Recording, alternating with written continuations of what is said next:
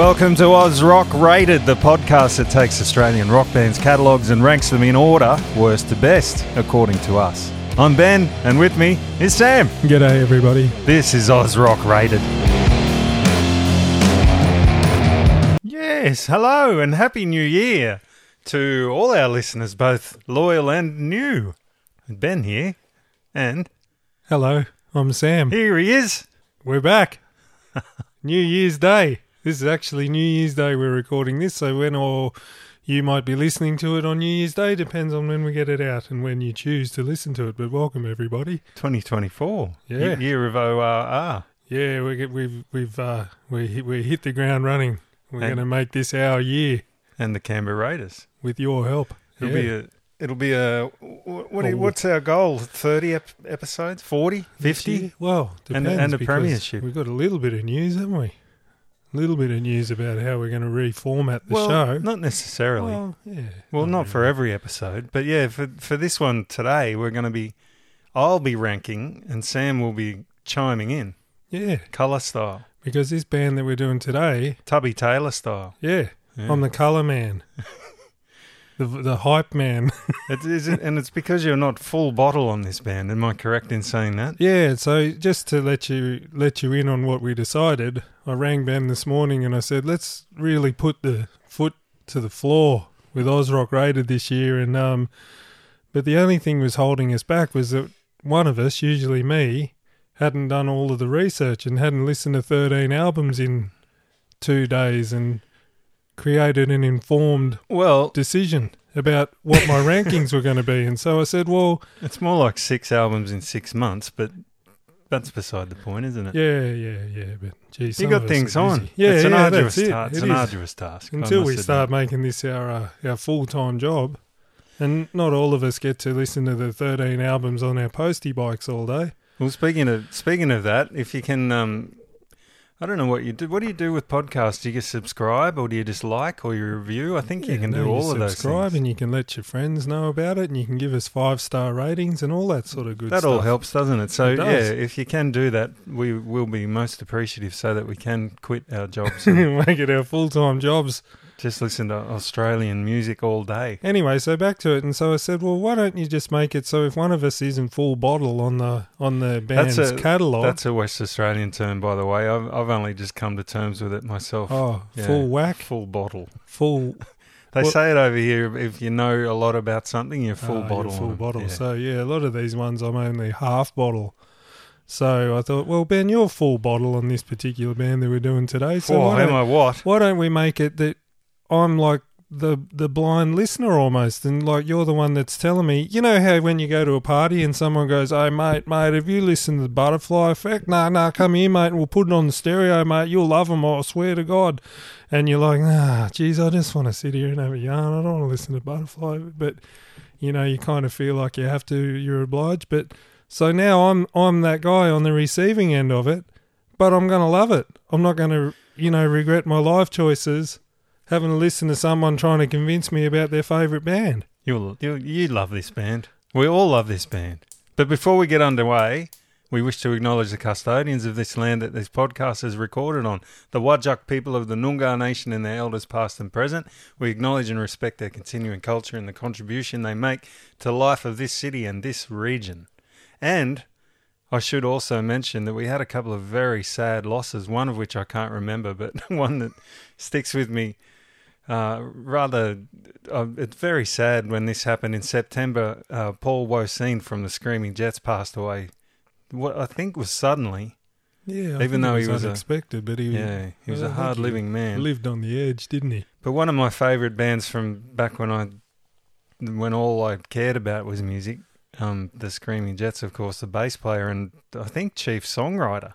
Yeah. Also a fantastic harmony singer. One of the best harmony singers. You met him once, didn't you? Didn't you have a beer with him a couple of times? Well, me and my mates went to see them at the Bathurst Leagues Club when it was still called Penguins. Ooh. Back in, I don't know, maybe 93, 94. Yeah, well, Yeah. And we had no money, so we stayed at the caravan park. Remember the big one out of town with the big gold panner? Yeah.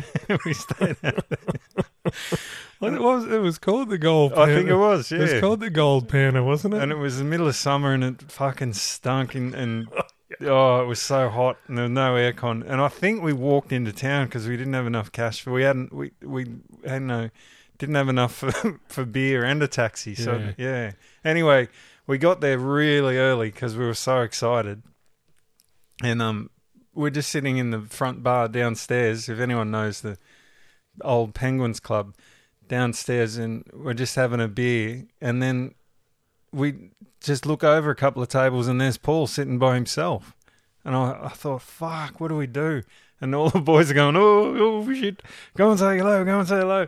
And I plucked up every ounce of courage I had and went and said g'day and told him, we were here to see the show later on that night. And he could not have been nicer. He came over and we had a few beers with him and he was telling us some road stories, and it was just unreal to be sitting there with a bloke that you idolised. And then later on at the gig, we're all very, very wounded by the time they got on, but we were right up the front because we got there so early. And I remember Paul was throwing guitar picks or bass picks into the crowd, and he threw one at me and it hit me in the face.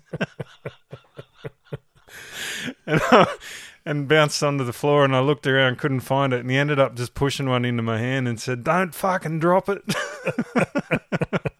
And I wish I knew where it was. I've got a feeling that BJ Bryant might have it, but I know he got one too, so I don't know.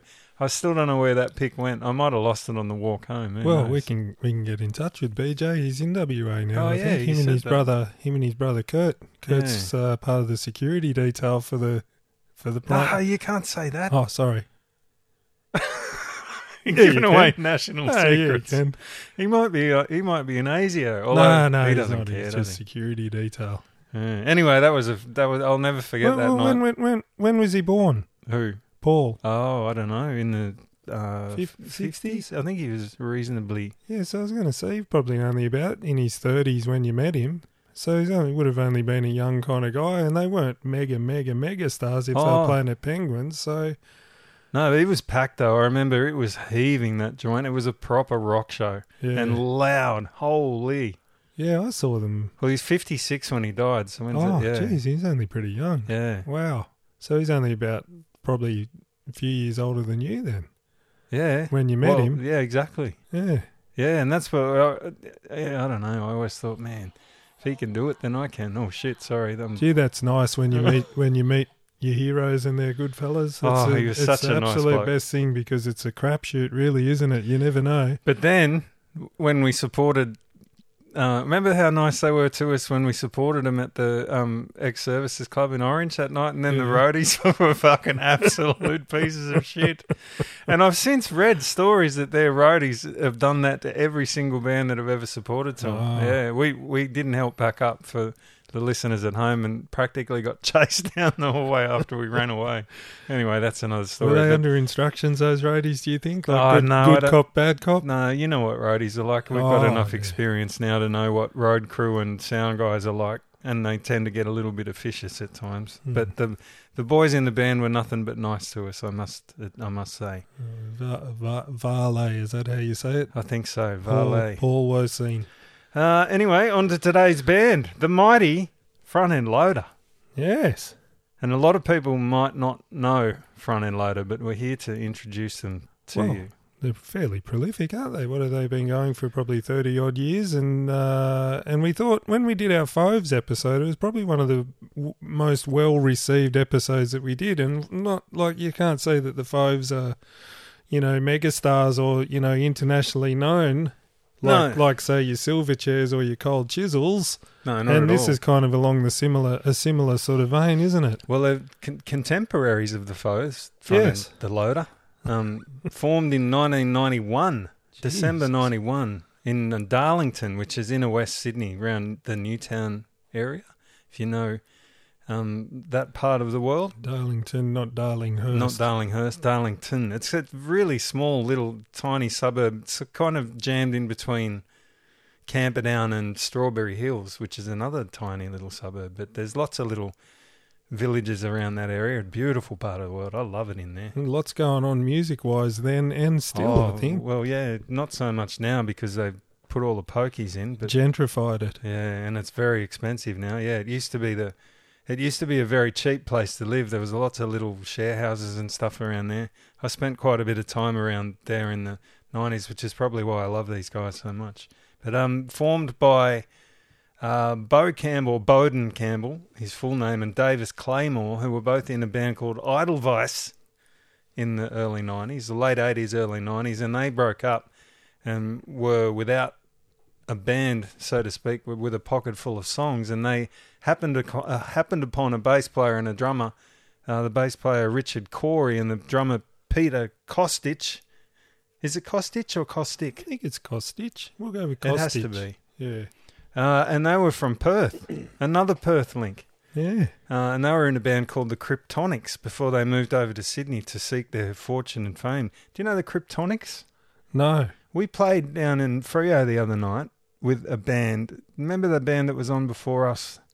Well, they were playing covers and it had a guy out of the... what was he out of, that guy? That was kind of like a super group. Yeah. Greg Hitchcock. Yes. Yeah, well, he was in the Kryptonics. I'm just reading here that the Kryptonics had a drummer called Shakir Pitch. You know him? Pitch, I do. There you go. He's brother-in-law of a mate of mine, Charlie. Hello, Charlie, if you're listening. Well, Russ Hopkinson was in the Kryptonics as well. Who else? There's quite a lineup of comings and goings, but I think the main guy was Michael Reynolds and Ian Underwood.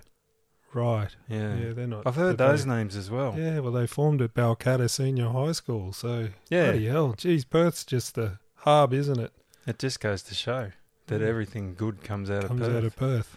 Anyway, they joined up together and then in early 1992, I think it was, recorded their first album, got a slot on the Sydney Big Day Out, and away they went. Bless them.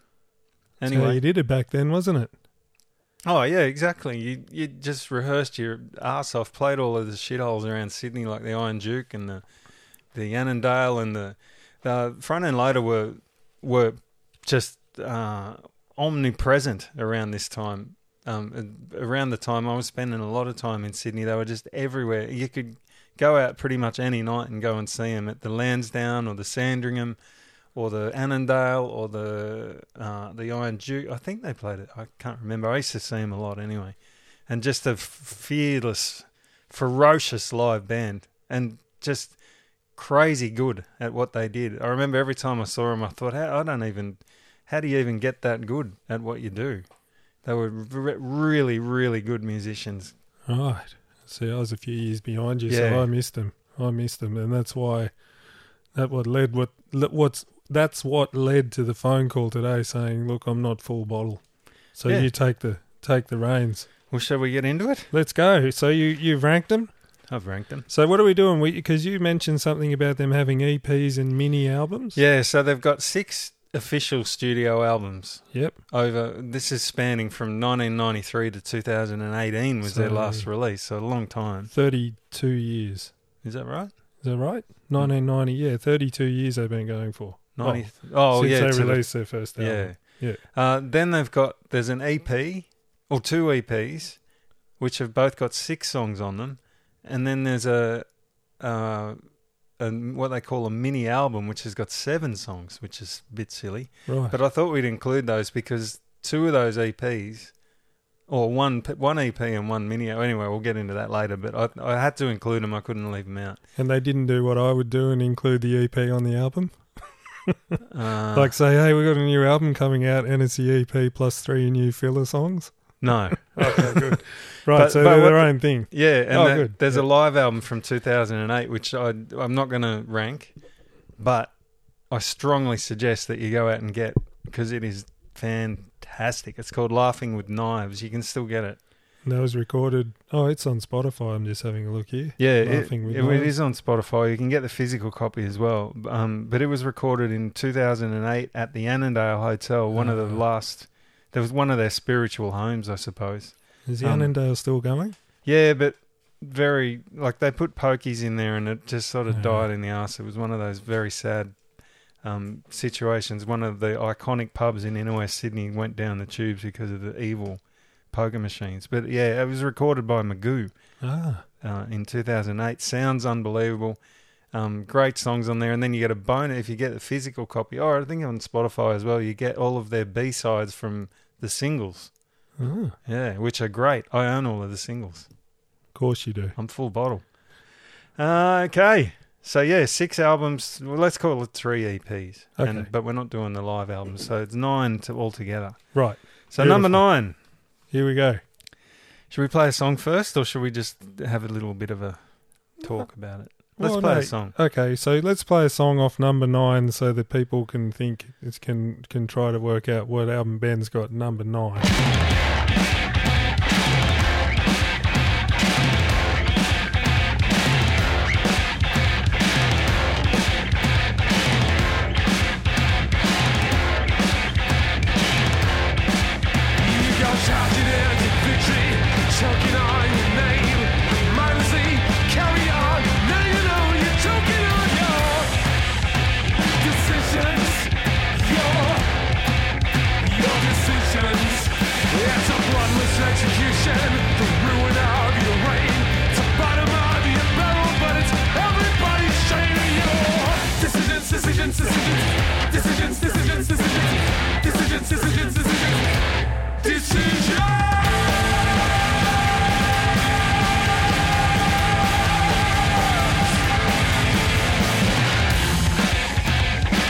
That's Decisions off Retardando, which was my number 9 ranked album.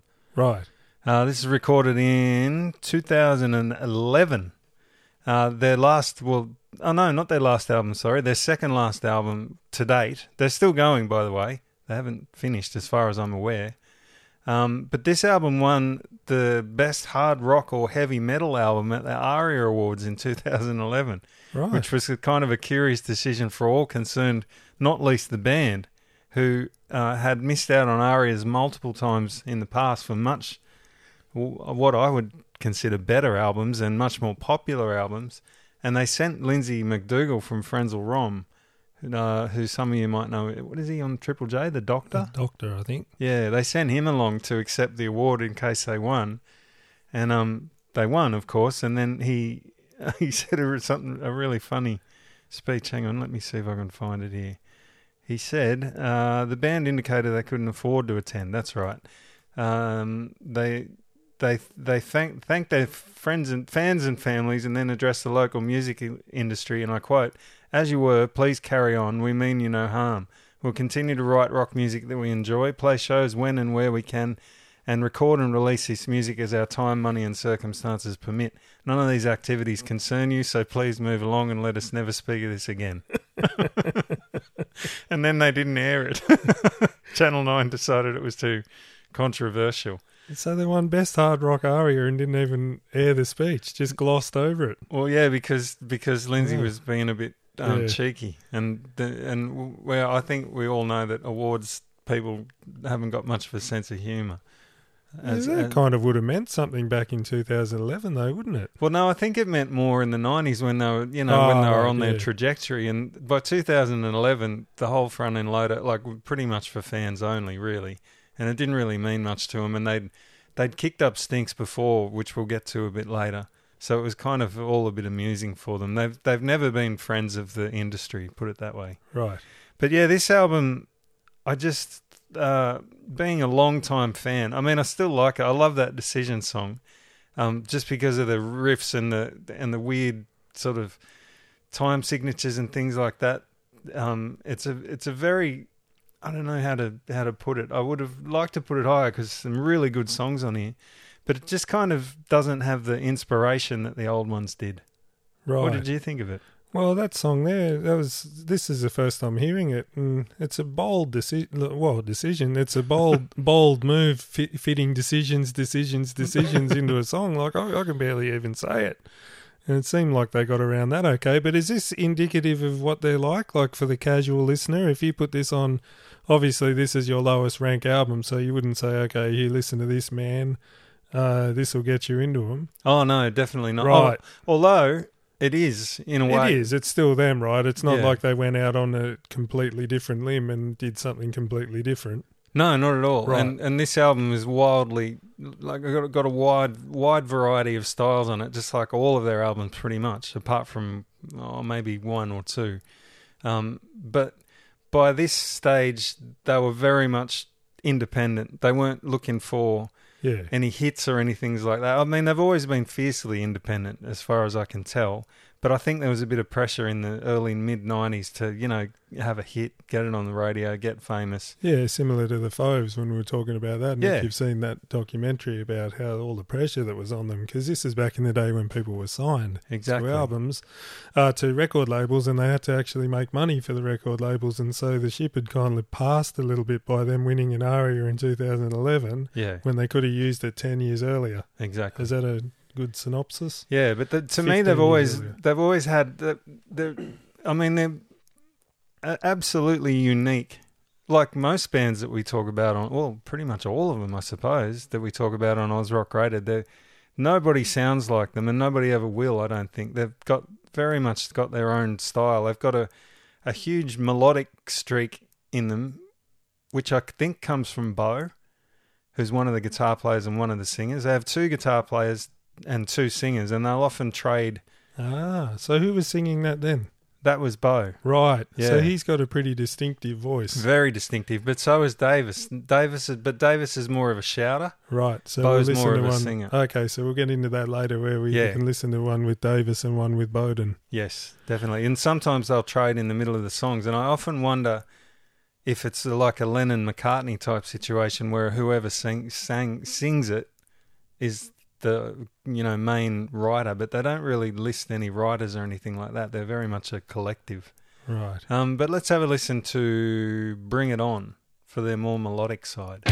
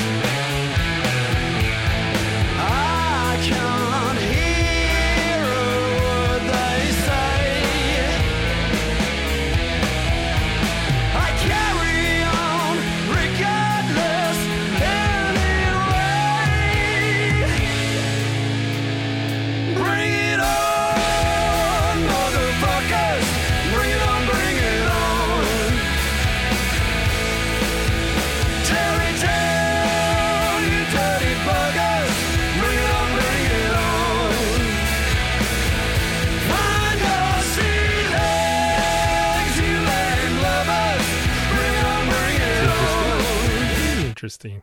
That's very much indicative of later period front end loader. Right. Big harmonies. Yeah. Big riffs. Crunchy guitars. And Davis sings one line in the verse there. You can't really tell in that one. Oh, okay. But trading off. But yeah, this is a good album, but it just with so many other good ones, like we always say, it's hard to fit them in. But actually, I'm just realised I've made a mistake. It's not my last. It's not your what? It's not my last ranked. It's my second last. I switched them at the last minute. Oh, well, I put my arrows, but it doesn't matter. They're on the same level. Yeah. And this one's got really good cover art too. Yeah, I love that picture. It's got a big bulgy poppy-out eye on the cover. Well, I think Pete Kostic drew it because he did most of their artwork. Oh, geez, see? Bloody hell, I love this stuff. Yeah. All these self-contained bands that just take it upon themselves to assign jobs. Well, he's quite the famous artist. When I'm sure we'll talk about him more a bit later. Pete, he did a lot of their early. If you buy their physical albums, there's a lot of little cartoons. He had a character called. Oh shit, I can't think of his name, but he had like a running cartoon character that they used to draw. Good Time Jimmy, I think his name was. Oh. Yeah. Like Iron Maiden have got Eddie. Yeah. They've got Good Time Jimmy. Yeah. Really good artist is Pete, amongst other things. I'm sure you've got a bit to say on Pete a bit later on. But yeah, that's number 8, I should say. My number 9 is Fresh 6, which is the EP released in 2012, so just after Retardando. And I think it was just some leftovers, but it was brought out in conjunction with a beer that Young Henry's, a famous brewer in Newtown, or they were just starting back at this stage, but these days are kind of a big deal. Young Henry's was started in Newtown, and I think were friends with the band because they'd been around that area for so long. Everybody knows everybody there. And they brought out a beer. I can't remember what it was called, and there's not much info about it on the internet, but this EP, Fresh Six, I think was released in conjunction with it, and it's kind of got a bit of a beer, like Fresh Six pack. Very clever. Anyway, there's only 30-second snippets of it on Spotify, so you'd have to buy that one for yourself if you want to give it a listen. And it's I've got it at home, and to be honest, I've listened to it maybe 3 times. It didn't grab me. Well, it's around the same time, so 2012, 2011. So 11 and 12 weren't your favourite front-end loader years? Oh, no. Oh, well, yeah, but no. I mean, by this stage, they're pretty sporadic. Like, I think the album they released before this one was quite a while before it, and I'd, not moved on to other bands. Yeah. I'll always love them. But yeah, 2002. So there was a 9-year gap between, just in the wilderness because they all got jobs. Yeah. Yeah. Well, and Pete started playing with Regurgitator. And the Hard-Ons. Didn't he? So his time was divided between 3 bands. But I don't think that mattered. I think Pete's priority was always front-end loader. Right. But I know Bo, I can't remember. Yeah, well, they're always a band I associate Pete with, is front-end loader. Oh, yeah, definitely. But they all got jobs. They all had to work to live in Sydney because by the 2000s, you couldn't afford to live there just being a struggling musician anymore. So Pete works at the drum shop for anyone. He still works at... Does he? Yeah, he doesn't work at Billy Hyde's anymore because I don't even know if Billy Hyde's... But first time I met Pete was at Billy Hyde's in Surrey Hills. But it wasn't... For anyone who knows, Billy Hyde's in Surrey Hills used to be upstairs. You used to have to walk up this shitty little staircase. And then in their wisdom, they moved out of the top and then moved down to the bottom for some reason. And it used to be a car park or something. But anyway, it was kind of the beginning of the end of that. And that's when I met Pete. He was working there, like behind the counter. And I just walked in there one day. I was like... And I recognise him. He's a pretty recognisable guy with the blonde hair and all that. And I think I said hi to him because I think at that time I was working at Billy Hyde's here in Perth. So I was his Perth counterpart. I think I spoke to him on the phone once when I worked at Billy Hyde. Well, and I'll check this, but as far as I know, he works at a drum shop out in Parramatta now. Oh. So he might have moved out to the burbs and... Well, they're all very smart guys, and I think... Yeah. I think Richard, it might be, works at the ABC in the archives, or maybe that's Bowden. I don't know. And anyway, they're all quite clever fellas, and I think they've all got sort of good paying jobs now, and they've all got families. Yeah. The band got put on the back burner. But more about that a bit later. Okay, so we're going to play anything off Fresh Six? No, because there's only 30-second snippets, and they're not the best. Oh, okay. Yeah, I don't know why they didn't put it up there, but this is the last 2, Retardando and Fresh Six, are both on their own label, Weeping Anus Records. When did they come up with Weeping Anus? Don't Google that, by the way. No, don't go there. Okay, so that's 2 out of the way. Yeah, number 7. Now this might be controversial. I know there's going to be some pretty hardcore front end loader fans around. If you go to their Facebook group, you'll see there's a lot of guys that live and breathe front end loader, and they travel around, follow them around, go to every gig, hang on the next release, and they're all quite friendly guys. So they. I think they all know a lot of their hardcore fans personally, but I know this one might upset a few people, and I apologise in advance. Don't at Ben. Me. No. But it's Let's Ride from 1995. Right. It's their second album. Yes. Now, I'll explain why after we hear a track off this. Let's play There Is No Cure. There is no cure for what you think you've got. You think you're sick, you're not. You just fall down the line. There is no cure for what you think that you I'd like to help you through, but it's got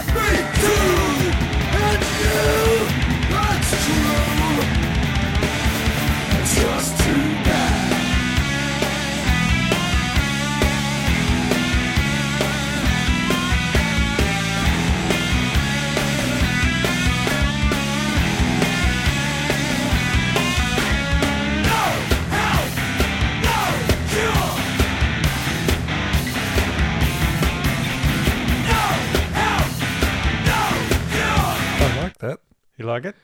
What Me I- too. I love it. Okay, first impressions now. Let's get into a little bit of this. So I like that their sound hasn't changed really from, what's that, 1990... 93. 5, sorry. Sorry, 95. 1995 to 2011. Like the sonically, they haven't really changed. It's not like they got to 2011 and went and someone's gone, okay, hey boys, you got to smoothen up your sound a little. Oh, no. It still kind of sounds the same. Yeah. Sounds like real fucking loud amps in a room, and Pete's wound up his snare drum and hitting them hard, and they're going for it. Well, now that you mention the guitars, Yeah, I think they've got one of the greatest guitar sounds in rock and roll history. yeah, it's pretty. It's fierce. It's an amazing guitar sound, and as far as I can tell, I've only ever seen them. Oh, actually, once I saw Bo with a white something, or I can't remember what it was. It might have been a Les Paul, but anyway, apart from that, Bo plays I think it might be a late 70s or early 80s Gibson SG, Ah, and Davis, I've never seen him with anything but a Sunburst Les Paul Jr., like just the cheap. yeah. And it's always got different pickups in it. It's got stickers and shit all over it. It's just a big beat up piece of rock and roll history. It's got a big sticker in the middle of the pickups. But those two guitars through two Marshalls, and you always see them with the same heads. I've never really seen them with backline amps or anything like that. They own their own Marshall heads. And Bo's cabinet in particular is beat to shit. Like it's been around Australia 400 times, which it probably has. Well, I'm glad you said that because that's exactly what that sounds like. Yeah. It's just the Sounds like an SG into a Marshall, cranked as shit with a bit of a room mic on it and a close mic, and off you go. And I think they used the old orange, both of them used the old orange DS1, the Boss DS1. Oh, right. The classic old orange distortion pedal, which you can still buy for $60 or something brand new. Right. It's just the bare bones rock and roll necessities, and it sounds fucking Isn't that the way to go? incredible. Yeah. Let's have a listen to what's next, do you reckon? Trains.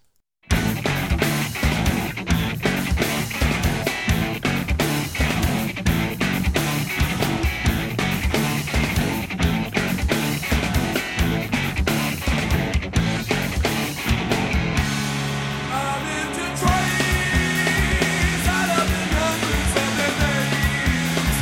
And I'm really into trains. They soothe my brain. As I've grown, I've seen what we're seeing. Time has flown and my problems go with. I can feel the pain. I just love trains on my own. It's the perfect remedy. Is that the other singer there? Yeah. Yeah, right. Okay, I'm getting it now. Davis, but Bo's the one that goes, I'm into trains. Yeah, right. Okay, so I can hear the two singers. Yeah, now. very. I read somewhere the other day, someone was on Twitter saying people that sing in Australian accents are cringe, as the kids say Oh, these days. really? Fuck that guy. Australian accents are the greatest when you sing in them. Maybe he's talking about Happy Birthday Helen guy. No, it was all right too. Actually, you know what? That's Now that you very mention those Australian. guys, we played with Front End Loader and Happy Birthday Helen guy. Oh, really? Things of Stone and Things Wood. of Stone and Wood. Yeah, we played with them at the uni in Bathurst. It was the lineup was Stank. Was I in Stank No. then? You weren't in it, man. Stank, Front End Loader, Happy Birthday Helen, and it was amazing. Oh, yeah, that's good. I really liked that. When they came on, I remember all of us coolsies was standing up the back going, "This is going to be fucking shit," but they were great. Yeah, they're still playing. They played at Blues at Bridgetown this year, I Did think. they? Yeah. Good on them. Yeah. They were really good. Good on you, bloody Things of Stone and Wood. I Yeah. know they get derided a bit, don't they? Oh, well, depends by whom. Now this one I put at number 7.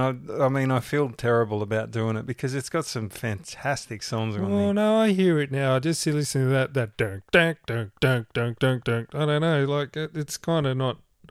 I don't know, it's not something I would put on, like, okay, I want to just have a listen to something nice. It's a little bit challenging, would it be? No, I don't think it's challenging. I just It'd be don't think challenging that... for Well, not me, I for think. me anyway. Yeah, for me it would be.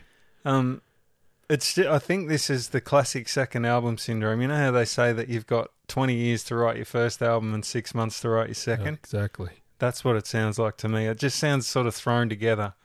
And Yeah. there's a couple of songs on here that I'll skip every time, but I won't mention them. Yeah, well, it might be one of those things where these are the songs that didn't make the first album yeah. for a reason, and then they were scrabbling to get the second album together. I get it. Yeah, but there's some fantastic ones on here. Head High is one of my personal favourites, and The Bejesus is a great song as well. Now, the last song is called Arnold's a Genius, Right. and this song is about Arnold Frollos, who was the old station director at Triple J. Oh. Are they having a go at him? Yes, Right, let's very have a quick much so. listen. Yeah, have a listen to that. Arnold follows your genius. How do you play those songs that mean so much to us? The chocolate starfish, that Marvin. Well, you should play both those now, baby. If you didn't love you so much more than baby. I love the songs you play, not just me. Play section when you still in and listen to it anyway. Yeah!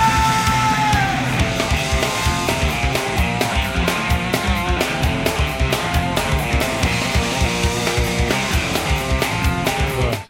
Now, this was a diss track. Yeah. Before, what was this? When did diss tracks originate? Oh, well, you hear about diss tracks being between Tupac and Oh yeah.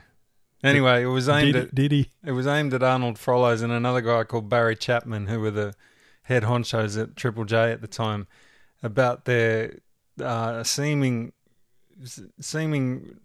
reluctance to play Front End Loader songs on Triple J. Which in 1993, if you weren't played on Triple J, then forget about it. Yeah, he didn't have a career. Yeah, you weren't getting on the big festivals. You weren't selling many records. Which in those days, back then, it used to cost $7 to go to see a gig, and a CD was $30. Yeah, it was Now So- it's $100 to go and see a gig and $2 for a CD. well, free. Yeah. Most of the time, people give out CDs like a business card, pretty much. Yeah, That's so what they are. you had to sell records to make a living, and Triple J made it possible for bands like Front End Loader, and for whatever reason they didn't do it. And there was another guy called Richard Kingsmill around at the time, but he wasn't as powerful back then, but I think he had something to do with it. Well, he just quit. Yeah, I know. Fuck Richard Kingsmill. Yeah, if you're like- listening, Richard, fuck you. A 60-year-old in charge of the youth network. I got a whole story about Richard, but I won't go into that. But Right. this was probably the worst thing that Front End Loader could have done, because they weren't playing them at this stage, and it just sort of put the nail in their coffin. Unfortunately, it was a bad move. But they were 20-something-year-old guys with a chip on their shoulder, very funny, very smart, and they thought this would be a good thing to do, but it just wasn't. Yeah, and probably didn't have anyone pulling him into line, I suppose. No, exactly. Like a big manager type, like a Glenn Wheatley type saying, now, boys, that's not the way to do it. No, well, and this album was released on Shagpire, which was a very small label at the time, and distributed through Shock Records, who were quite powerful.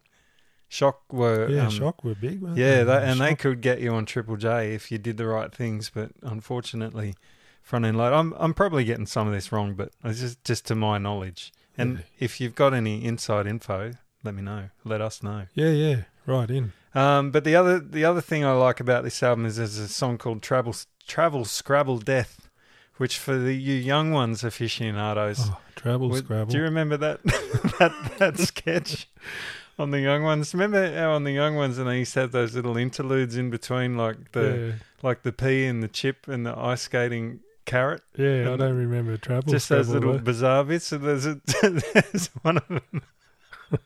And there's the 4 horsemen of the apocalypse, Oh, and they're yeah. riding through the desert, and one of them goes, "Hey, Death, you want a game of Travel Scrabble?" And he won't answer him, and I can't remember who's asking him, but he won't answer. And he's going, "Death, you want a game of Travel Scrabble?" And he goes, "He's dead." Anyway, that whole song is just the big instrumental with that little snippet of dialogue in the middle of it. Ah. So yeah, it's very good. Anyway, that's There you number go. 7. It might annoy some people. Oh, and the cover art too is by it's an Albert Tucker painting called The Possessed, which is in the art gallery in Canberra. I highly suggest you go and have a look at it. Yeah, it's Amazing piece of What art. is it, a boot or something in a jail cell? Or No, it's a little guy. Look, he's got one eye and he's got the cape up around his head. It's kind of It's good. Oh, I love it. Mambo-esque. It's very good. Albert Tucker, famous Australian artist. Well, there you go. I learned something today.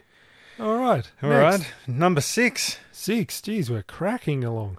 Neutral Evil from 2018. Right. Their last album. Yes. Now this, because I'm the kind of guy that buys every Front End Loader album as it comes out on the day of release. And this, after 2011 Retardando, which is a musical term, by the way. Do you know what that means? Well, have to be retard means to slow it down. At the end of the song where they say retard and then people go, what? Get confused with another word. What'd you say? Hey? Huh? Yeah. That's what they say. Yeah. So this one was 7 years in the wilderness, no Front End Loader, no new stuff coming out, and then this one just came out of nowhere, and I really, really liked it, and I still do. But I couldn't put it above. Yeah, about Some of your my others other as well. I favourites. love the cover art. First things first, there's a picture of a knife through a finger, like playing that game where you go... Doesn't it make you uncomfortable? I know, like, yeah, he just got, like, he hasn't gone all the way No. through the finger, just half the way through the wedding ring finger. He's Maybe just that's, nicked it. is that symbolic or something? I don't know, but who did that? Is that Pete? I'm pretty sure it's Pete. It's a good picture. It looks like a kind of picture that, like, that Oh. would win a competition in year 12. It makes me feel a bit crook. You know, looking it's at not it. quite... It's not quite like, you know, like unbelievable, but, you know, good enough to win like a year 12 art competition, I reckon. Yeah. And that's no slight, because I've seen some tremendous year 12 artworks. Let's have a It's listen got the to shading and everything. Beautiful. what happened here.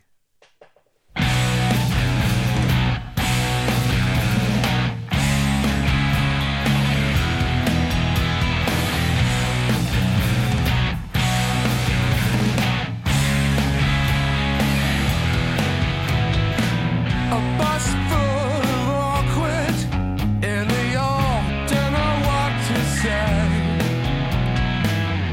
Look lively, sunshine, you got a job to do today.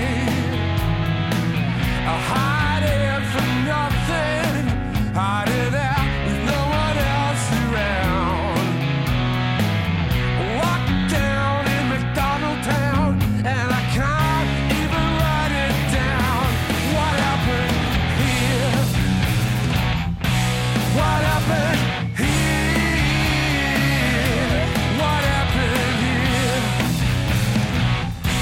What happened here? I like that. You like that? Yeah, that sounds a lot more mature. It's still obviously the same band, but some of their production choices are a lot more mature and a lot more pleasant. A lot more pleasant drum sound, I'll say. Well, Even though it's kind of dialed back a bit. When you play me the 2011 stuff, it's like there's a brand of drums called Brady, and they were the big thing to have, and they still are. They've come back now because Brady's out of business and blah, blah, blah. But they were made out of Australian hardwoods, and the thing for people to do in the early 2000s was to grab a Brady snare drum and crank the absolute shit out of it. And I think that's kind of that sound that they're getting in that earlier... what was that album we played there before, the 1995 one? let's ride.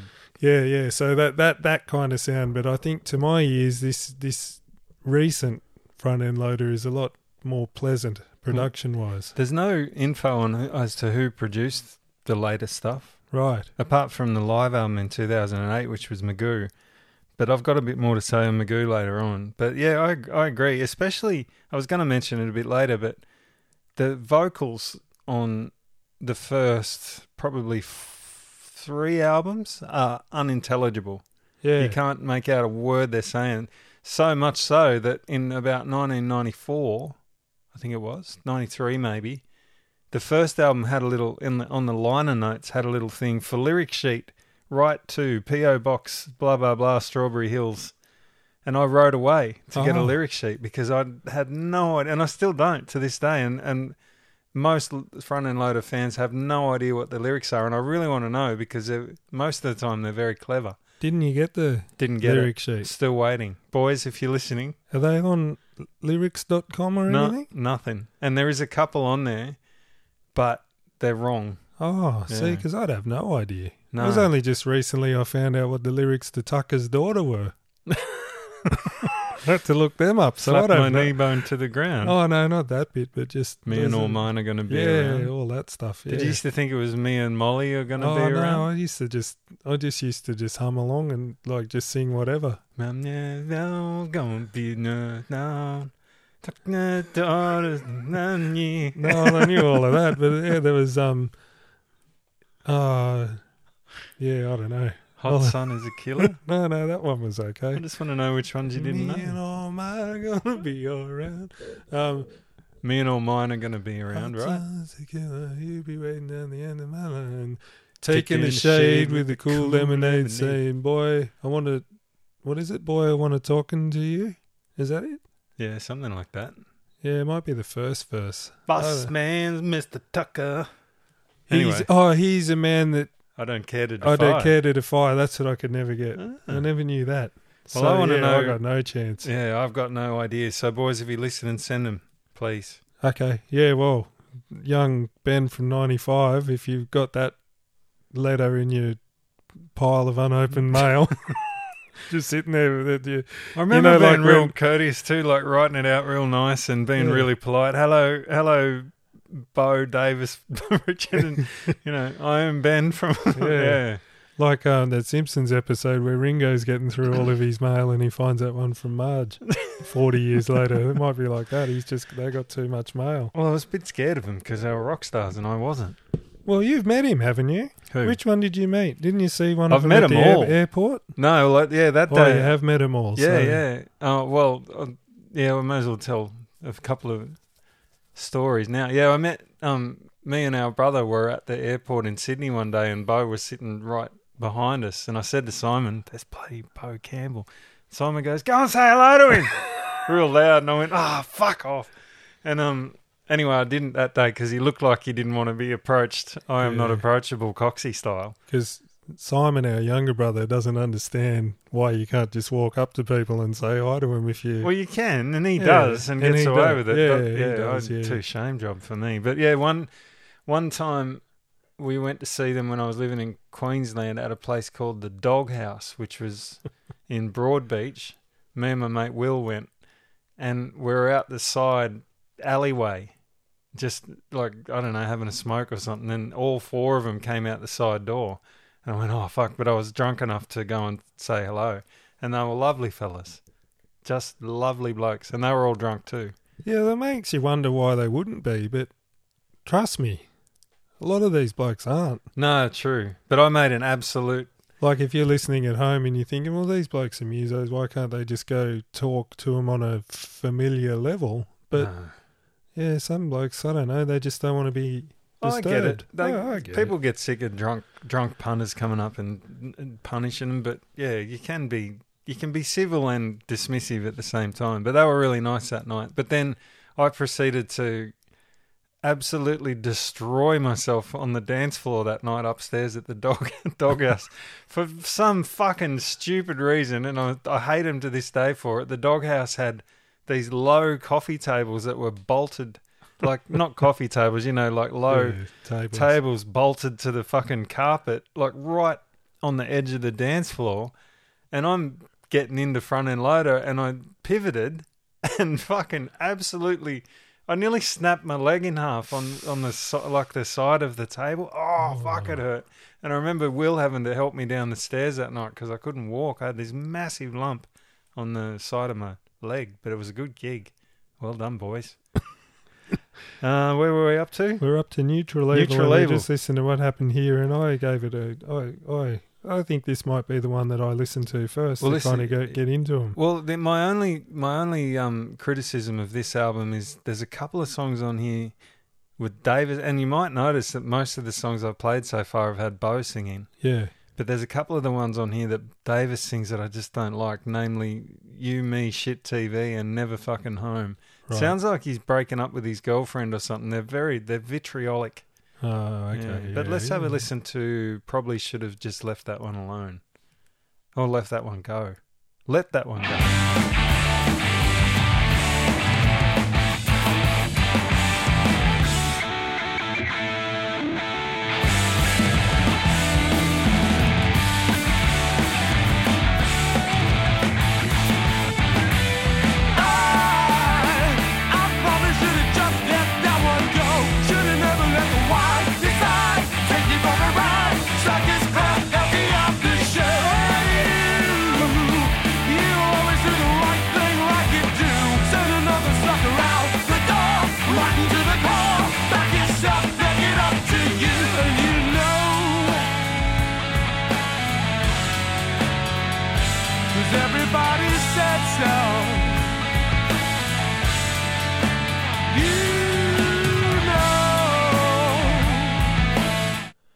there's a bit of looseness there that's quite nice. Like I think in the earlier stuff that we've played, like it's like they really focused on it being like ultra tight. You know, like, and this is back before you could snap things to the grid in your recording software, where they probably, you know, like it sounds like there's a bit of a looseness, you know, like where they're a lot more comfortable playing with each other and a lot more comfortable just kind of letting it go. You know what I mean? Yeah, I get what you mean there. Do you remember in the 90s when the buzzword was tight? Everything had to be tight. Yeah, well, there was bands, I suppose, around then like Helmet and Yeah. well, you know, ultra tight. Yeah, Mark of Cain. Yeah, where that was the thing where you just had to be this metronomic tightness. Well, it's funny you should mention Helmet because in 1997 they supported Radio Birdman in Gosford and Coogee, and this guy called The Barman, who was a famous reviewer at the time, said while they're tight and intense, it's hard to see why they bother having two guitarists when for the most of the night they play the same thing. I want to like them, but I can't help thinking Helmet do the same thing, only better. Now this is offensive to me because I think one of their strengths is that they rarely play the same thing. Right. Bow I was and going to Davis. ask you about the twin prong guitar attack. No, they rarely play the same thing. Everything's very complimentary. I can't understand where this dickhead's coming from. If you're listening, Barman, you're wrong. So have you got one in the left channel, one in the right channel, one's the chugger and one's the open chord guy? Yeah, but they haven't got defined roles. Like Right. sometimes Bo will do some twiddly bits and sometimes Davis. Right. They're both incredibly good guitar players. They don't get the recognition that they should, Right. especially while singing. Yeah. Because they both do it while they're singing, and they're certainly not devoid of lyrics. Especially the early songs, they're very, rapid fire lyrically. Well, that's a good point because the Brewster brothers and the Young brothers both don't sing. No, They're not lead vocalists, whereas these two guys, and we're probably not putting them up on the same. Oh, you might be, but I think putting they're them on every the bit as same good. sort of level as those guys. But that's a good point. Like playing and singing. Well, neither do Angus, neither does Malcolm, neither does Jim, neither does Martin. Yeah, Jim and Martin. But I suppose that would form your guitar playing though. Is if you are a lyricist or if you're a singer, you would think that your guitar playing would have to complement. You have to think about how your guitar playing's complementing the lyrics and vice versa. Well, there's right? another good point. Ordinarily, you would, like someone like me, would if I knew I had to sing a song and play it at the same time, I would definitely write the guitar part to be Yeah. more simple so that I could.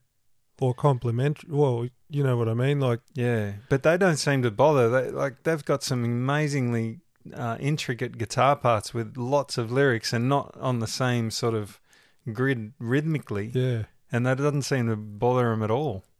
But I Right. think they're so well rehearsed, and like I said, they used to play every night for years and years. They're so seasoned that I don't think it bothers them anymore.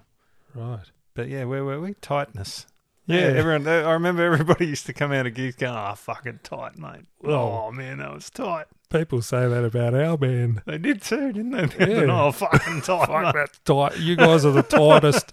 And I'm not having a go at anyone because it's a huge compliment. Oh, it's nice to be tight, but Tight, yeah, I agree. But like there's tight, and then there's like a looseness within that tightness where you're real comfortable with playing with each other. Where it's tight. Well, some of But the it's best bands ever have been loose as hell, like Black Sabbath and Zeppelin. And, Yeah, geez. yeah, Well, Sabbath, a nice kind of looseness. yeah. Anyway, Yeah. Neutral Evil is a great album. Go out and get it, or listen to it on Spotify because it's very, very good. I can't find it. It's the only front end loader album I don't have physically. copy. Yeah, Oh, copy. Yeah, right. because I can't find it. Oh, okay. I think they only pressed like 50 copies or something and gave them to all their mates. Yeah. It's out of stock everywhere, so if anyone got one, let me know. Right. Top 5. Ooh. Guts of it. So what do you got at 5? Well, it might be another controversial pick, but it's the last of the V8 Interceptors. Right. So from 1997. 1997. Now, this is where we're getting into me remembering some of the albums that you had, maybe on CD, I would suppose. Definitely. I haven't got any. I definitely remember this album, the cover artwork. Drawn by Pete. Really? Yes. It's very striking, the Yeah. black and the red. He's not an Essendon fan, is he? Well, he's from Perth. But maybe he's from Perth before the West Coast Eagles came in. We'll find that out. He seems to be a rugby league guy, though. They'd have to be rugby league blokes. Oh, wouldn't they? definitely. Oh, they are good. I thought so. Newtown supporter, I think Davis might be. Oh, Maybe, I can't who's he remember. support? So just in New South Wales Cup then? I don't know. He seems like the kind of guy to me that would be on the hill at Henson Park Yeah. with a with a can of KB KB. Yeah. or Young Henry's. Oh, yeah. These now. days it would Yeah, be. He's probably a Raiders fan now because apparently they're going to win the comp this year. Of course. So 1997, this was kind of the height of their popularity. Yeah, well, this is an album I remember because I do remember some of the songs off of this. Named after the car that Mel Gibson drives in Mad Max 2. That you can actually see. I think they've got that somewhere at a... saw it on Facebook. There's a museum out in the middle of the desert that Really? actually has that car, I think. Yeah. Oh. I might be wrong. Probably wrong, but it'd have to be around somewhere. There would have been a few of the V8 Interceptors, you'd think. Anyway, Yeah. sorry, I'm getting off topic. Very popular album. This was pretty big at the time because of one song, Pulse. Shall we have a listen to it? Yes, I Alright. remember Pulse. Here we go.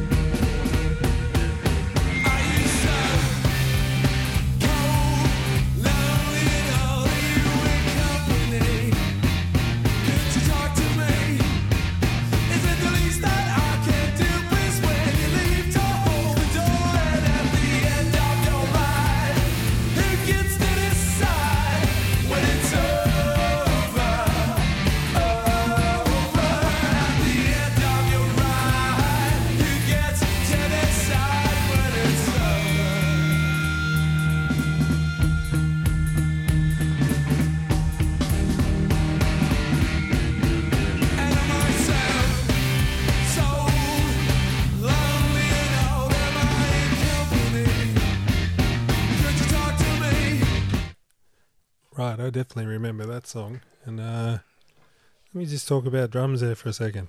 There's a book called Syncopation for the Modern Drummer. And what you would do is you'd have the jazz ride pattern. Ding, ding, ding, ding, ding, ding, ding. And that's what Pete's playing there. Ding, ding, ding, ding, ding. And so you get that going with your right hand. And your left foot would be playing on beats 2 and 4. So ding, ding, ding, ding, 2, 3, 4, ding, ding, ding. And then you play rhythms against it with your left hand. And that was what this whole book was about. Is that it'd have the reading material and it'd be da-da-da-da, ding-ding, ding-ding, ding-ding, da-da-da-da, ding-ding. Ah. So it sounds like Pete's been going through the syncopation book. What do you think of Pete's drumming? I love it. Are you a Pete fan? Yeah. He's- And you know why? Because I've met him and because he's an absolutely lovely bloke. So say if he was a 7 out of 10 drummer, not that there's anything like any such thing, but him being such a nice guy makes him a 9.5 out of 10 drummer, if you know what I mean. Because I know some drummers that are great drummers, and you can listen to them, and then I meet them and they're like, Initials LB? oh, shit, yeah. Anyway, no, I don't want to get added. No, you don't. But you'll get added. some if of you my say- favourite drummers are the guys who are nice dudes, who are good dudes, and you know that you could have a yarn to them. And Well, I think Pete's a 9.5 out of 10 drummer without being a nice anyway, guy. but he could be a 9.5, and then you meet him and he's like a wanker, and then that puts him down to a 7. You know what I mean? Because it works opposite. He's an amazing drummer. There's a reason that he's in 400 bands. Oh, absolutely, and I know why. Because he can play and because he's not an arsehole. Yeah. That's the number one rule. For I any remem- of you young musos out there, if you want to get into a lot of bands, don't be a fucking idiot. I remember all the times I've seen him, I used to just watch Pete most of the time because he's a very busy player. And I used Yeah. to love how fast he could play and all of the little bits and pieces he'd throw in and still like nothing would fall apart. Yeah, so there's 9, and this is pretty complex, like some of that earlier stuff, like pretty complex as far as time signatures and whatnot. It's like, that's a lot of stuff to remember. Yeah. I have a real hard time remembering parts.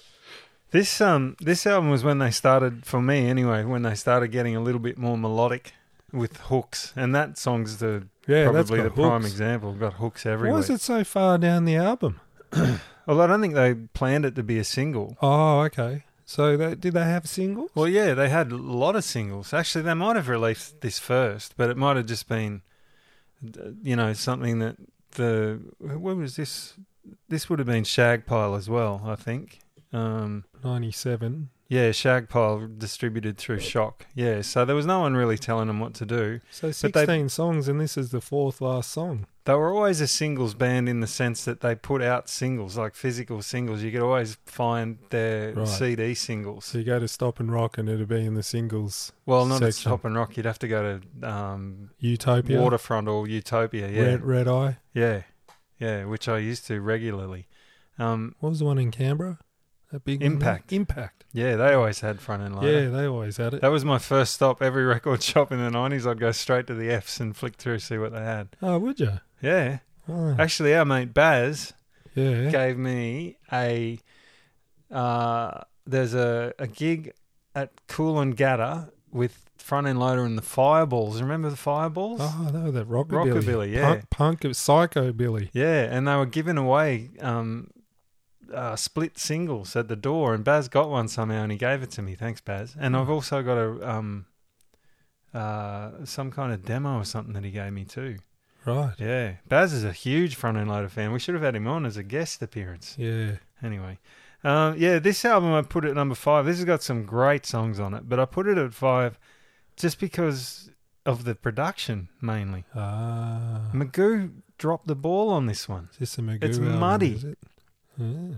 And I can't remember it ever being that muddy on my CD, but I haven't listened to it for so long, and because we're the Spotify generation now, maybe it's just badly transferred to Spotify, but That does happen. yeah, but it could have just been because I never had great stereo equipment when I have now, but I don't listen to CDs much on it. Right. But maybe it'll sound better on CD. I don't know. But it's not the only reason I put it there. It's just because I think that there's 4 better albums in it. Yeah. But yeah, this had some fantastic songs. What have we heard already? Pulse. Let's Pulse? listen to Cowboy X. This is Davis.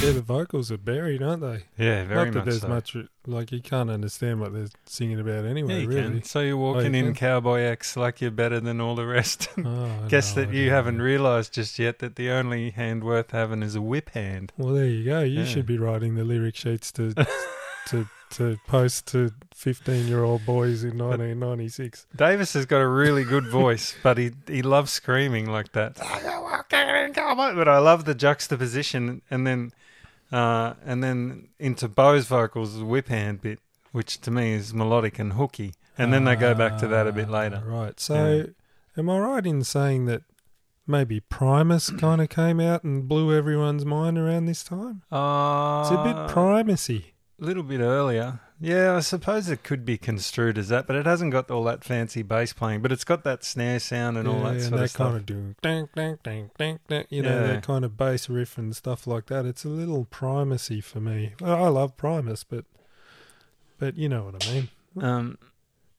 This has also got... It seemed to be a bit of a trend in the first few albums. They'd always have one track that would reference a movie or a TV show or... So Cowboy X was out of It was Sesame Street. I used to ask Mum to cut my sandwiches in Cowboy Yeah, X. Cowboy X. Yeah. Yeah. I loved Cowboy X. He just used to run around putting X's on everything. Yeah, that's right. Yeah, just like an early vandal. Yeah, I Cowboy X my kids' sandwiches too. Yeah. Making Lunch, the first track off this is as far as I can tell, it's the only thing that I can think it would be, a reference to the movie Bad Boy Bubby. Oh, Because I'm making my lunch. because that's that song that's Making Lunch. Yeah. I remember that song. Making lunch, I'm making lunch. Dun, dun, dun, dun, dun, dun. Yeah, very riffy, very 90s, this album. Yeah. But there's a couple of really big melodic songs on here, apart from Pulse, of course. Let's have a listen to You Think That's Bad.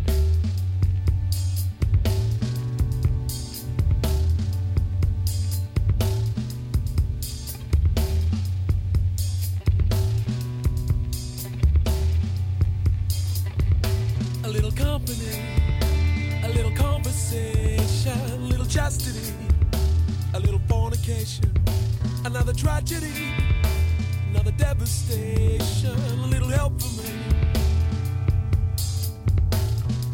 Spend a life in exile, spend a life condemned to never recognize the value of a good thing until you reach the end. Reach the end. A little company, little conversation, a little chastity, a little fornication, another tragedy, another devastation, a little help for me, a little help for me. So I've had my revelation. I've been cracked.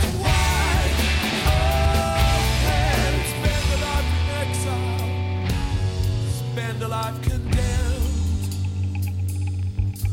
to never I remember that song. Was that a hit? No, probably from me listening to it, Yeah. I reckon. Yeah, that used to get a fair flogging around the house, that song. That's a great song. Yeah, it is a good song. Real loose snare wires. Do you hear that? No? He's a bouncy drummer, isn't he? Yeah, he's kind of in the He's got a bounce. Stuart Copeland kind of Ah. thing about him. Yeah, a lot of. He's about my age. He's probably a bit older than me. Oh, a yeah, he lot would of be. us. A lot of us didn't get away with not listening to Stuart Copeland. Oh, I did. Ugh, gross. Anyway, Yeah, well, you're not a drummer though. that's a really melodic, hooky song, and Yeah. this album's full of them, actually. Yeah, see now if I bought this album and I listened to Making Lunch followed up by Cowboy X, I probably wouldn't get past those first two songs. It's a strange opening, yeah. Yeah, I'd be like, and I'd shelve it. But then that song there's terrific. You know what? And I've had the same thought about this album. Why would they put Making Lunch and Cowboy X at the start? But I think that they wanted to appease their older fans, you know? Oh, I can And- imagine like being a bunch of young blokes full of vigor and wanting to kind of come out with some strange sort of, blow people's minds. But they'd probably seen what had happened to Metallica with the Black Album and Load and Oh. Reload, and how everyone hated Metallica for for changing their... Because this is a very transitional album. Like, there's a lot more melodic-y... Oh, do you reckon they were thinking that? Oh, probably not. But what else can you put it down to? Because, like you say, Yeah. that's very alienating, Making Lunch, Yeah. the first track, even though it's got a lot more plays than a lot of the songs on this album, I suppose, because people... But then the third track, Summer Hits, has got 41,000 plays. Hmm. So maybe people do make... Or you can't tell in the Spotify era, can you? Yeah, Because you can't. people... Yeah, because Yeah, and I started getting a little bit political on this album too. There's a song called 4-Star Heritage Arsehole. There's another song called Mighty Mighty Straight, which is a little bit political as well. Pulse has got by far the most plays, 855,000. I hope they're making a few bucks out of that. And probably my favourite song on this album, we haven't got time to play them all, unfortunately, but Time and Inclination was on there's a re-recording of it on a compilation album that's even better than the album version, but it's got a lyric on there. I think I left my sunnies there. Could you have another look, please? Which is my favourite front-end loader lyric. Right. I don't know why. I can just picture a guy ringing up the pub on a Sunday morning. I think I left my sunnies there. God, I've done it. Yeah. I leave my sunnies there. Well, I don't now that they're prescription sunnies. I take very good care of them. But the best bit is the next part of it when the barmaid or the barman goes, "Nah, mate, can you have another look, please?" Because he obviously hasn't had a look at all. Look. Yeah. Yeah. Great stuff. Oh, there you go. So that's album number 5. That's 5. How far? What are we Beautiful. time-wise? An hour in. Fuck. We just love talking shit, don't we? Ah, it's all right. I think that's the appeal. People seem to like it. Number 4, Ape Got Fire. Right. The mini album from 2003. Right. Recorded at Troy Horse, which is an institution in, I think it's in Really? Alexandria. Troy Horse. You know Troy Horse? Yeah. Wonder if it's still around. I think they are. Really? Yeah. Yeah. It's a famous hangout of the boys. They apparently spend most of their time there. I've actually seen them there because my friend Ben, his band ESN used to rehearse there all the time. They are still going. They're a They are, CD yeah. and DVD production place now. Huh. Yeah.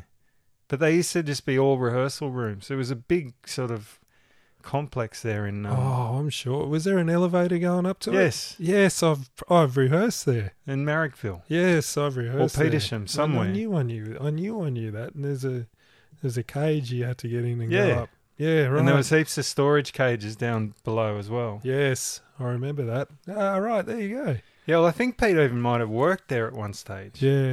He did all their artwork. Troy Horse used to have the best ads in the street press magazines. Right. Yeah. Yeah, now it's all coming back to me now. Yeah. Right. Anyway, it was recorded there with Magoo again. Oh, so they just got a little rehearsal room and what was there studio facilities there as Yeah, well? there must have been a recording studio. I'd never seen it or 'Cause knew this about is it. 2003, yeah, you possibly could bring a mobile rig into a rehearsal room because I know people do that. Anyway, this album is fantastic. It's only 7 songs, but all of them are they're just great songs from start to finish. Let's All right. just listen to Faster Alone.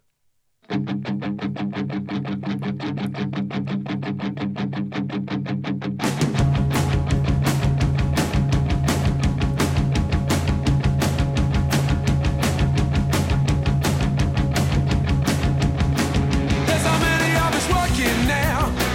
The profession has gone underground. There's nothing I can tell you, friend. Sing or shout it out again. I move faster alone. Sing or shout it out again. Sing or shout it out again. They got me working on the circuit now. They're paying me to show them how.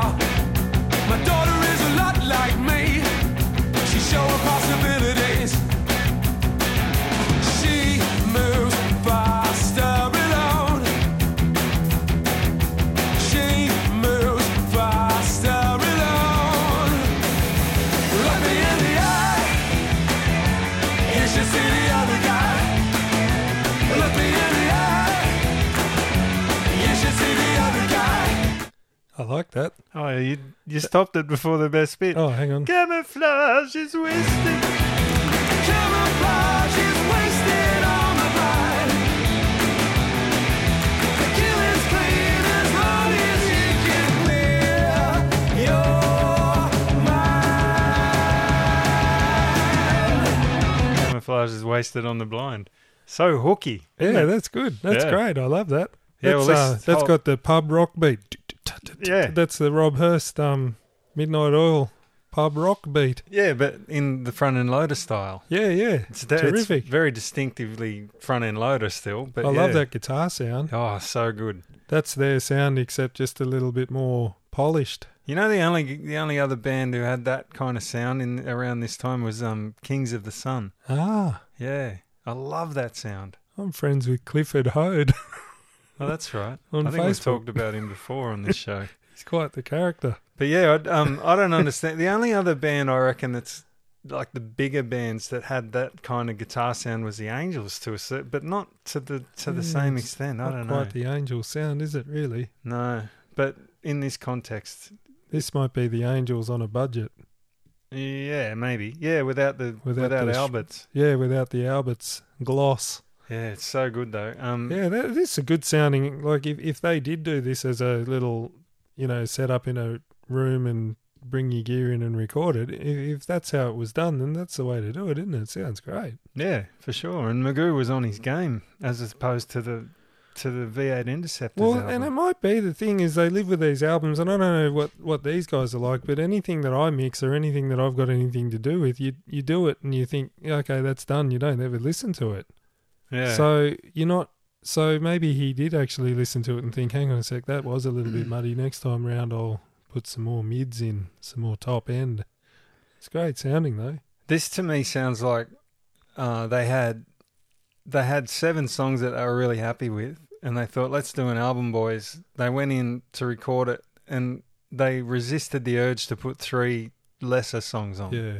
And it's, I don't know, I think we said at the start, it's got 7 songs, and they call it a mini album as opposed to an EP, which has got 6 songs. I think, but these days it doesn't really matter what. You don't have to label anything as anything, do you? It's just a collection of songs. Yeah. Whack it out there and see what happens. Yeah, you type in front end loader and then all their songs, all their singles or whatever come up and you listen to them one after the other. The album era is almost dead, isn't it? Yeah.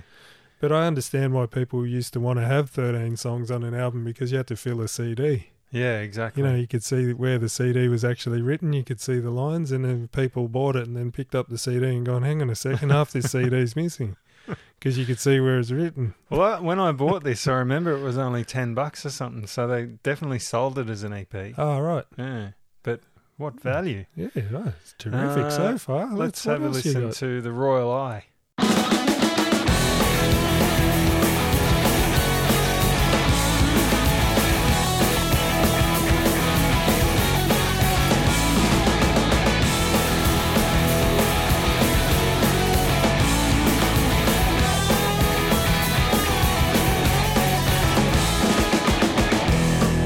Welcome all my subjects. Welcome all to the court of the royal line. You're my favorite subjects.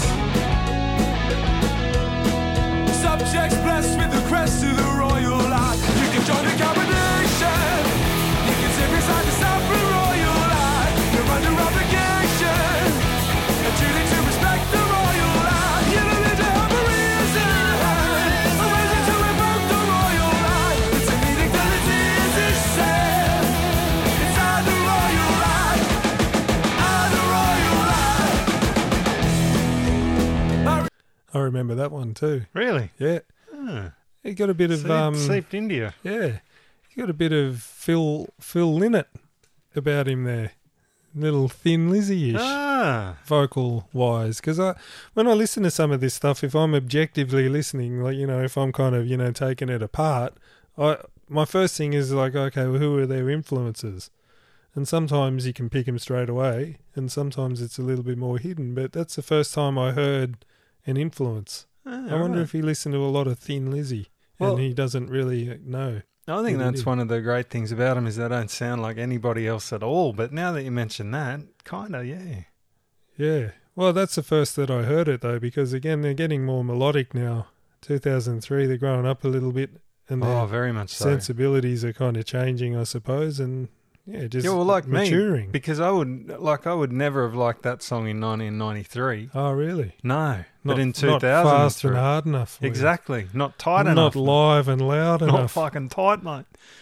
It wasn't tight. Yeah, that didn't have chunky riffs. Well, it still has, Yeah, but it's they're got not like the dank, chunk Yeah. sort of. no. Yeah, there is 3 distinctive periods. There's the thrashier yeah, front end loader, which we'll get to soon. right. Then the quirky 90s, with Yeah. dang, dang, dang, Yeah, dang, dang. the Yeah. primacy stuff. Yeah, and then the 2000 melodic, not so much chord strumming, but Yeah. yeah, I I think you're love right. it. That's what's good about this whole thing that we're doing here is you can hear the progression. Yeah, well, these are all good songs. Go out and get this one, Yeah, everybody. this It's is got good. fire. I'm gonna It's listen to got this. fire and a heavy hand. That's one of my favourites. We haven't got enough time to play. Yeah, them. but that's the thing though, is you go and you investigate it on your own time. Yeah, and they're all on Spotify, Yeah. and I presume all of the other ones. What's the other ones? Amazon Music. I just signed up for that. I haven't Oh, did tried you? it yet. Well, because I got Prime because I wanted to watch the Reacher show. Oh, I've had Prime for years, and I never watch anything on it. Oh, you should watch Reacher. I don't like Reacher. Really? Is that Tom Cruise? No, well, that's where they went wrong, see? Because in the books, Reacher's huge. I know, but then Right, oh, you've read the books, yeah. Tom Cruise, I don't know what they were thinking. I think Tom Cruise, it was a vanity vehicle for him. well, that's for why I himself. haven't watched it. Fucking Tom Cruise. I do like Tom Cruise, though, in the Mission Impossible yarns. But, yeah, no, the Reacher series on Prime, terrific. Yeah. Oh, terrific. Hmm. He's huge. The bloke, you should see the lad. He's a specimen. Holy shit. I thought it was Tom Cruise. No, that's the movies. You got to watch the series. Ah. See, the series is on Prime. Oh, I get it. Yeah, terrific. Hmm. 2 seasons. All right. How to respond to that. Oh, gee, Siri just... Sorry, I said seasons, not Siri. Go away, Siri. All right. Where are we up to? Number number three. Oh, geez, the bloody pointy end. I'll tell you what. I Oh, say it you're every going to time. switch them around, No, aren't no, you? I say Oh, it every time. It's just hard. Yeah. It's bloody hard. Well, not for me, because I didn't do them. No. But I'm learning. This is, let's see, I could have put this at number one easy. Right. But you didn't. You put I it didn't. at 3. So what's number 3? Well, let's listen to one off it first, shall we? Okay.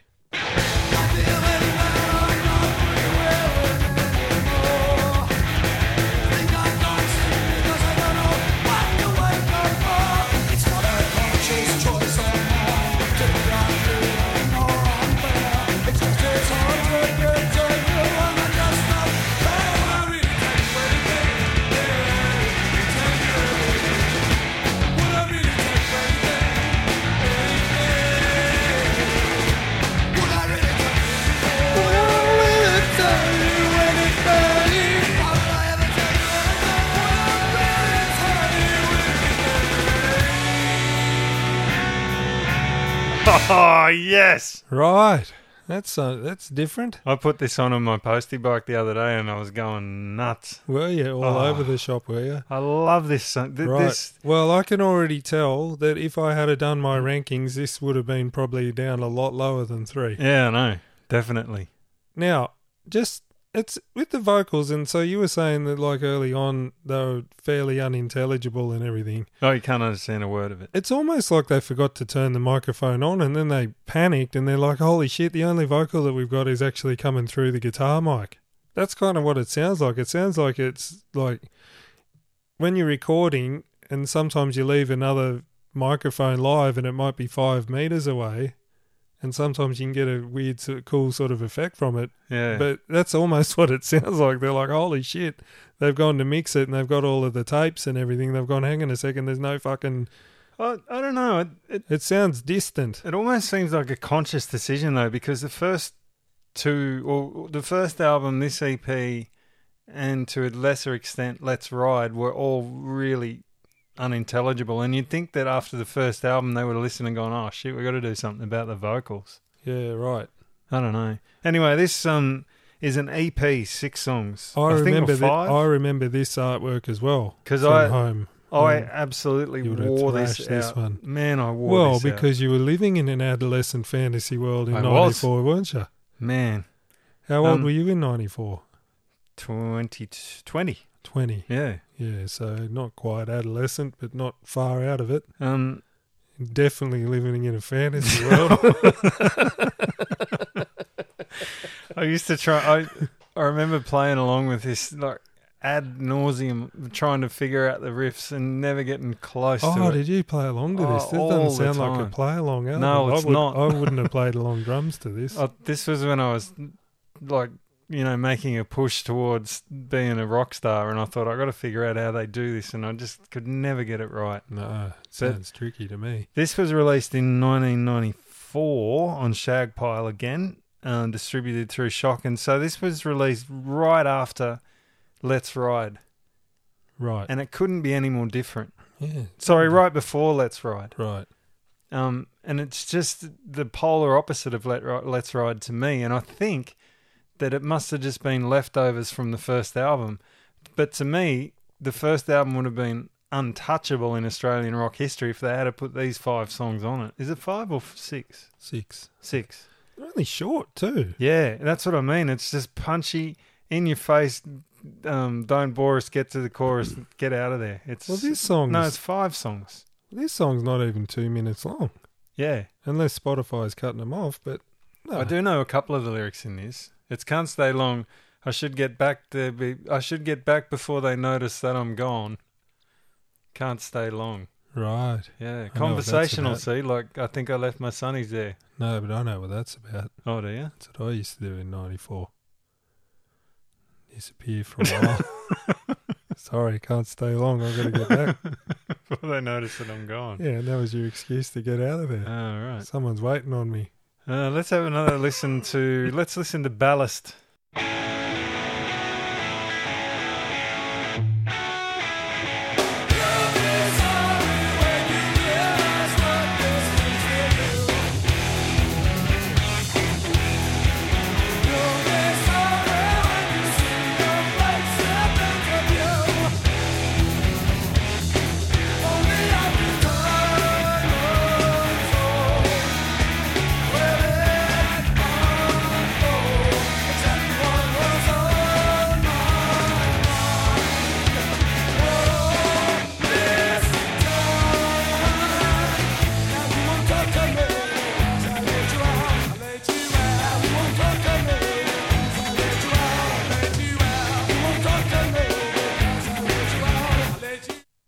Now I'm convinced that they got the wrong microphones on. It sounds like they're singing way back from it. Listen to the start again. Just.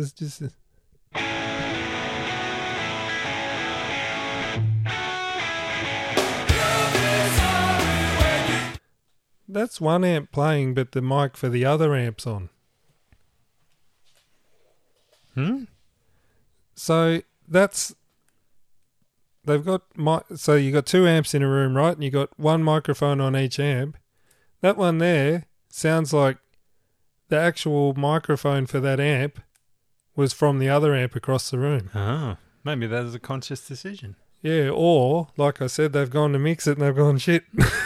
Hang on a second, you haven't turned that microphone on. Well, I think it sounds terrific. Well, I don't think it sounds as good. It sounds as good as their other stuff, but I'm a 46. Well, I'll be 46 in 2 days. 46-year-old listener. Probably would have been different if I was 20, 17, How old were you then? 17. 94. I was You born should in have got right 78. into this, but you were too busy listening to the Police. Oh, yeah, probably. I wonder if I was into my Philadelphia soul. How good's the guitar Yeah. sound in this again, though? Yeah. And Pete just throwing everything at it. Yeah, well, Pete's Ding, parts ding, are... ding, ding, ding, ding, little ride things and Well, it takes a fair amount of balls to actually go into a studio and execute those parts because Oh, yeah. they're pretty tricky. it's complex as Yeah, fuck, and this stuff. even nowadays, like it'd be hard. Like even with Pro Tools and all of that, being able to do unlimited takes and stuff, it'd take a few balls to actually do that. But this is going to tape, kind of 1 or 2 takes, and you got one day in the studio. Like it's pretty ballsy move. Kudos, Pete. Highly regarded amongst the front-end loader community, this EP. Right, Very much. it's not rare or anything, is it? It was No. easy to get. Oh, well, yeah, you can get it on eBay, I'm pretty sure. No, it's not one of those ones where the gatekeepers go, "Oh, you haven't even got into adolescent fantasy world. You're not a proper fan." Oh, could be. I don't know. I don't tend to get involved with the you're not a groups. you're not a gatekeeper. No. I love that term. Let everybody have everything, I That's say. it. Well, exactly. You can get the Trains single on eBay for $25. The Bejesus single, $14. Yeah, there's quite a bit of front-end loader stuff on eBay. Oh, okay. Laughing with Knives, $14.95. There's a bargain. Were they CDs or records? CDs, they never released. Oh, the first album was on vinyl. Oh, right. But so they only- CD, yeah. firmly a CD. Oh, very yeah. much. No cassettes. Oh, good. But the vinyl debut album, I think they only pressed 500 of them, so it's quite rare. On vinyl, right. Yeah, it'd be gatekept somehow in Germany or somewhere like that, probably. Yeah. All the nerds buying it. Yeah, so this EP, number 3 for me, just like I say, could have been number 1. Easy. Let's have a quick listen to Totalizator.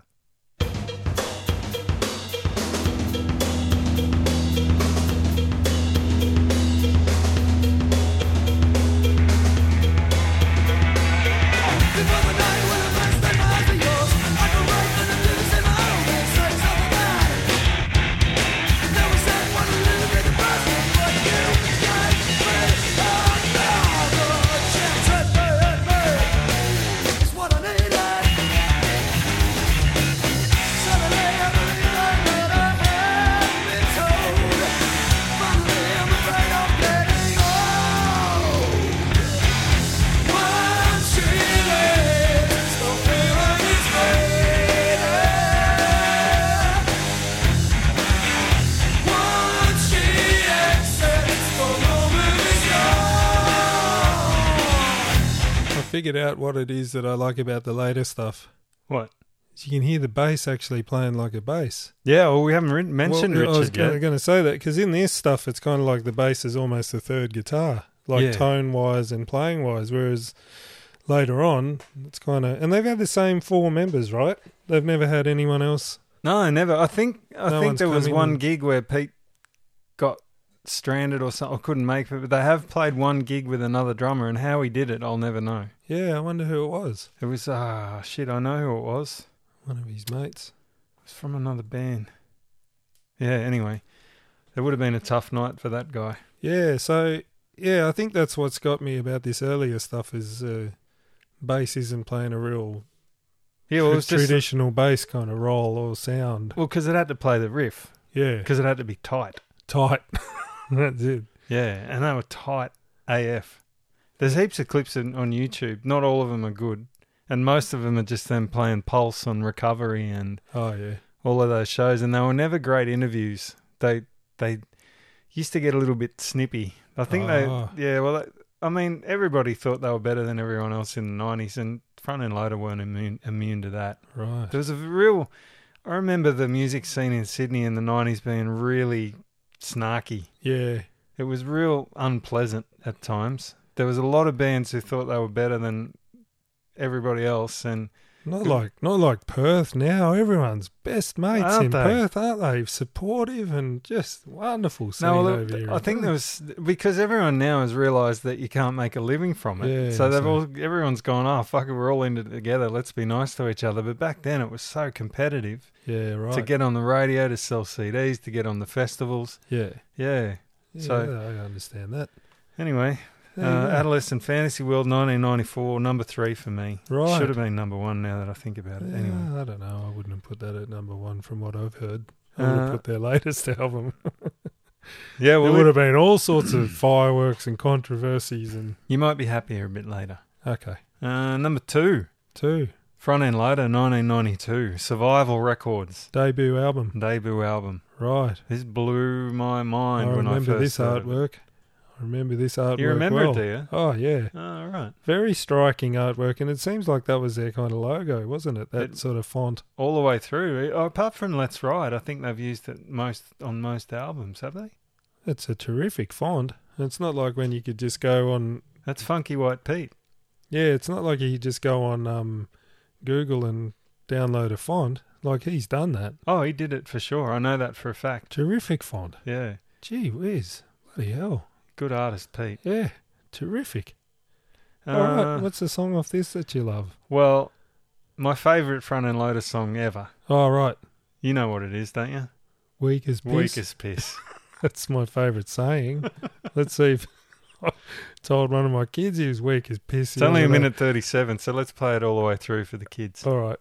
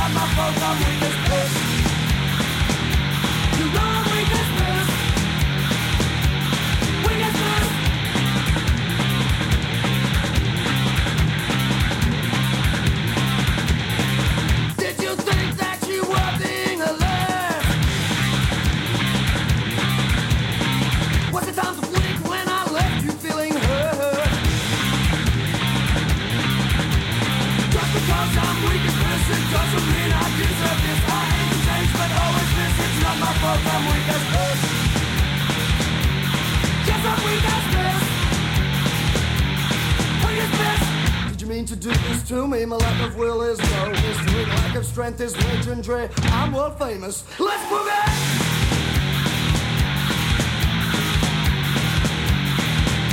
I'll stand with this piss.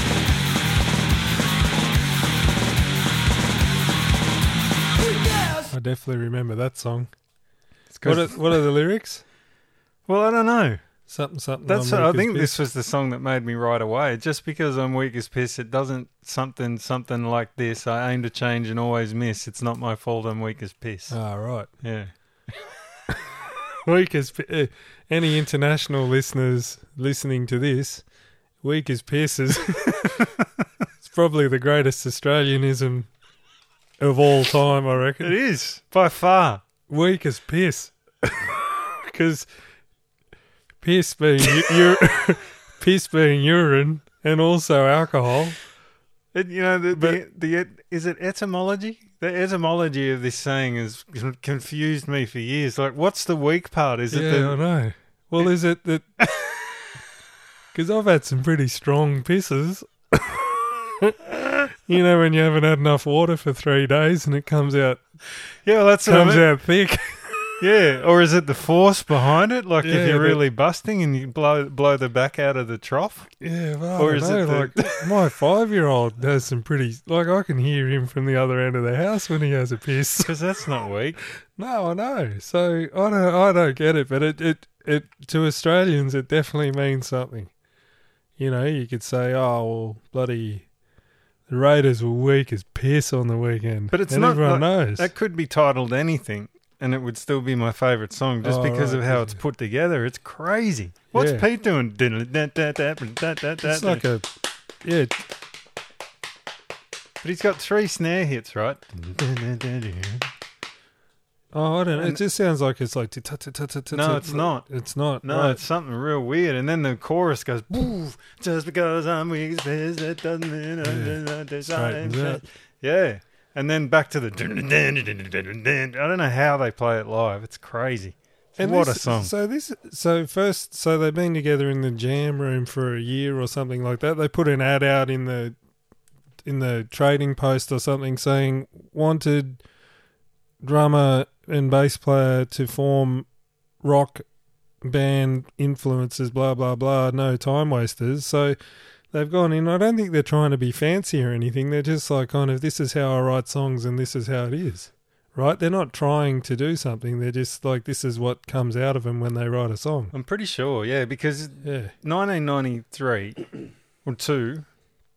Was this 2 or 3? 92. So you're only just out of the 80s and people are still wearing massive shoulder pads and teased hair and Well, stuff. no, right? Nirvana were around by now. Ah, right. But it doesn't This sound isn't anything Nirvana. like grunge. Nothing like. No, and Grunge. but there was still that hangover. There was a lot of bands in Sydney around this time that were still on the, or just starting, like, because Helmet were huge around this time. Right. Mark of Cain, they were on the tight train. Yeah, they blew their minds. Yeah, and you can hear some of that in this, but nothing sounded like Front End Loader at all. Well, and we're only getting out of like Bon Jovi and Def Leppard and bands like that were still pretty massive at this time, right? No, because they got blown up by Nirvana in '91. Oh, right. So so that was dead.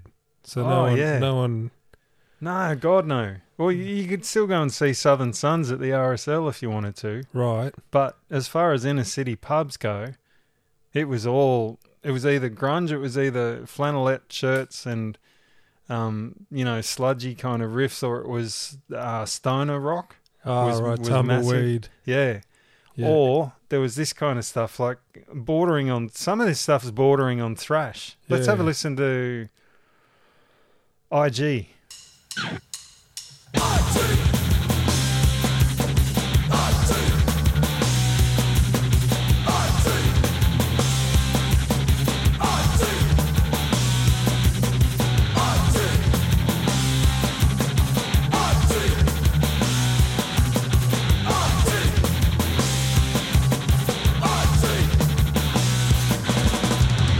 Time and again, I've come to the end of an Indian river.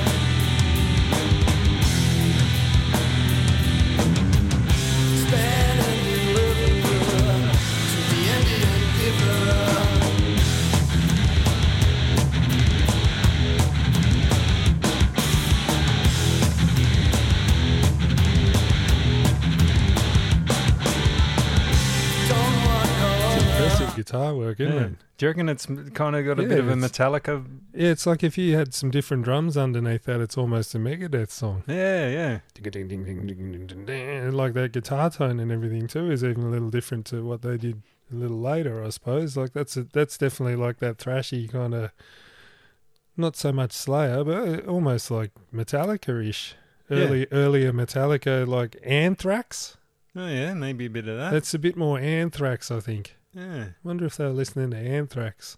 Um, It's good though, impressive guitar work. It's a different style of guitar to what it became, I think. oh, definitely. Yeah, you don't hear much of that stuff in their later albums, that's yeah, for that's sure. thrashier, isn't it? Yeah, much Testament. Testament. Testament. They're a good band, Testament. No, they weren't. Yeah. Alex Skolnick, was that him? I don't know. Fucking terrible, I reckon. But this album is certainly not devoid of melodies. I mean, Weakest Piss has got a huge melodic chorus Yeah. as far as I'm concerned. It does. Yeah, but there's other stuff like, let's have a listen to My Side. Come back to my side. Come back to my side.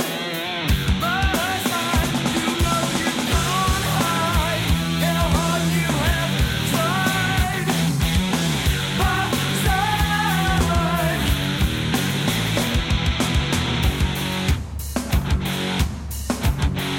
I have been proud to take liberties. Now is not a good time to put yourself in front of me. Put the bullet in the gun before I use it. You saw the power to the power and abuse it. Why should I lie about the shit that I've been put through? Wanna see you die in pain. The way I should go. Every night you came to trouble me. Now I've got no one to save me. Listen to you and you stood totally right on the back under my side. Like a sword, it cuts right into me. Baby, you've gone darn sick of me. All I know is it would be better if I had right now just what I wanted to be mine. On a platter. The tantrums I throw and the sadness I show because of you. It's not contrived at all. It's not like they're trying to sound like someone or be part of something. Because like you said, if Nirvana was kind of blowing up around then, it's nothing like that. And it's nothing like any of the Seattle Big Four. It's kind of like, it's just like, oh, well, this is how we write and play. And that's just how we do it. We're not trying to be anybody. No, not at all. Yeah. So And- for a first album, And I don't think they had any ambitions of being Triple J darlings or anything at this stage anyway, because you can't get a song called Weakest Piss on the radio. well, back then you couldn't. No, maybe you could now. But they had tongue-in-cheek stuff, like there's one called Really Major Melody, Yeah. which has got a really major melody for the chorus. I was in major. No, it isn't just really major melody. It's right. just the, I don't know. They kind of had their tongues in their cheeks a little too often, maybe for their own good. But there's another song. Oh, All Star Jam was. I remember All Star Jam. Yeah, Satan's playing bass and the drummer came from outer space. Let's have a quick listen to that too.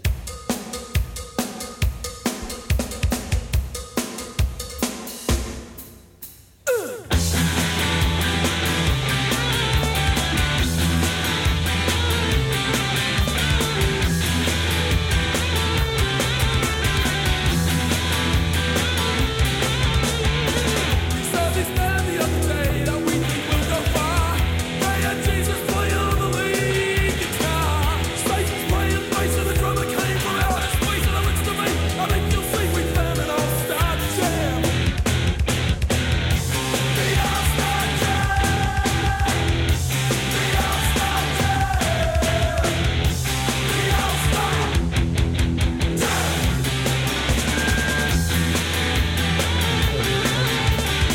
So that, I used to love that one back in the day, but I don't really listen. If I'm going to listen to this album, I kind of tune out on that one. It's a bit of a novelty song for me Yeah. these days.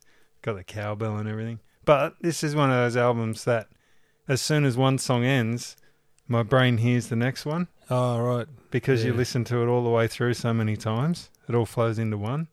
And that to me is a sign of a great album. Right. But Don't- not your number one, curiously enough. No. Right, should we get Well, to you don't number even know one? what it is. You haven't even deduced it yet because you didn't do your own. Well, yeah, that's right. But I know which one it is. Do you? Of Well, course you do. should we go on to that? 2002, How Can We Fail When We're So Sincere? Now, when I started doing my list for these, I had no idea that this would be my number one. Ah, None. But it is. right. And probably for the same reasons that you liked some of the earlier album or the later albums, or the ones that I've mentioned already, because it's just songcraft. Right. This album is chock-a-block full of just fantastic songs. And then when it's all said and done, that's what you come back to is songwriting. Yeah. It Craft. doesn't- Yeah, craft, exactly. Song Well craft. crafted songs. And that's will all win I've out. got on my notes. I Well- haven't even written anything for it. Just wrote songcraft. He just wrote Songcraft. I'm just Yeah. looking at it now, and it's like a pretty unpretentious front album cover. It's red, picture of the boys in a circle. Yeah.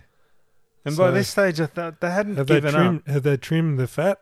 No, not They just necessarily. matured by 2002. Do you think? Well, by this stage, you got to wonder whether they had given up the dream, Right, because I think they all had kids and families and jobs by now. right.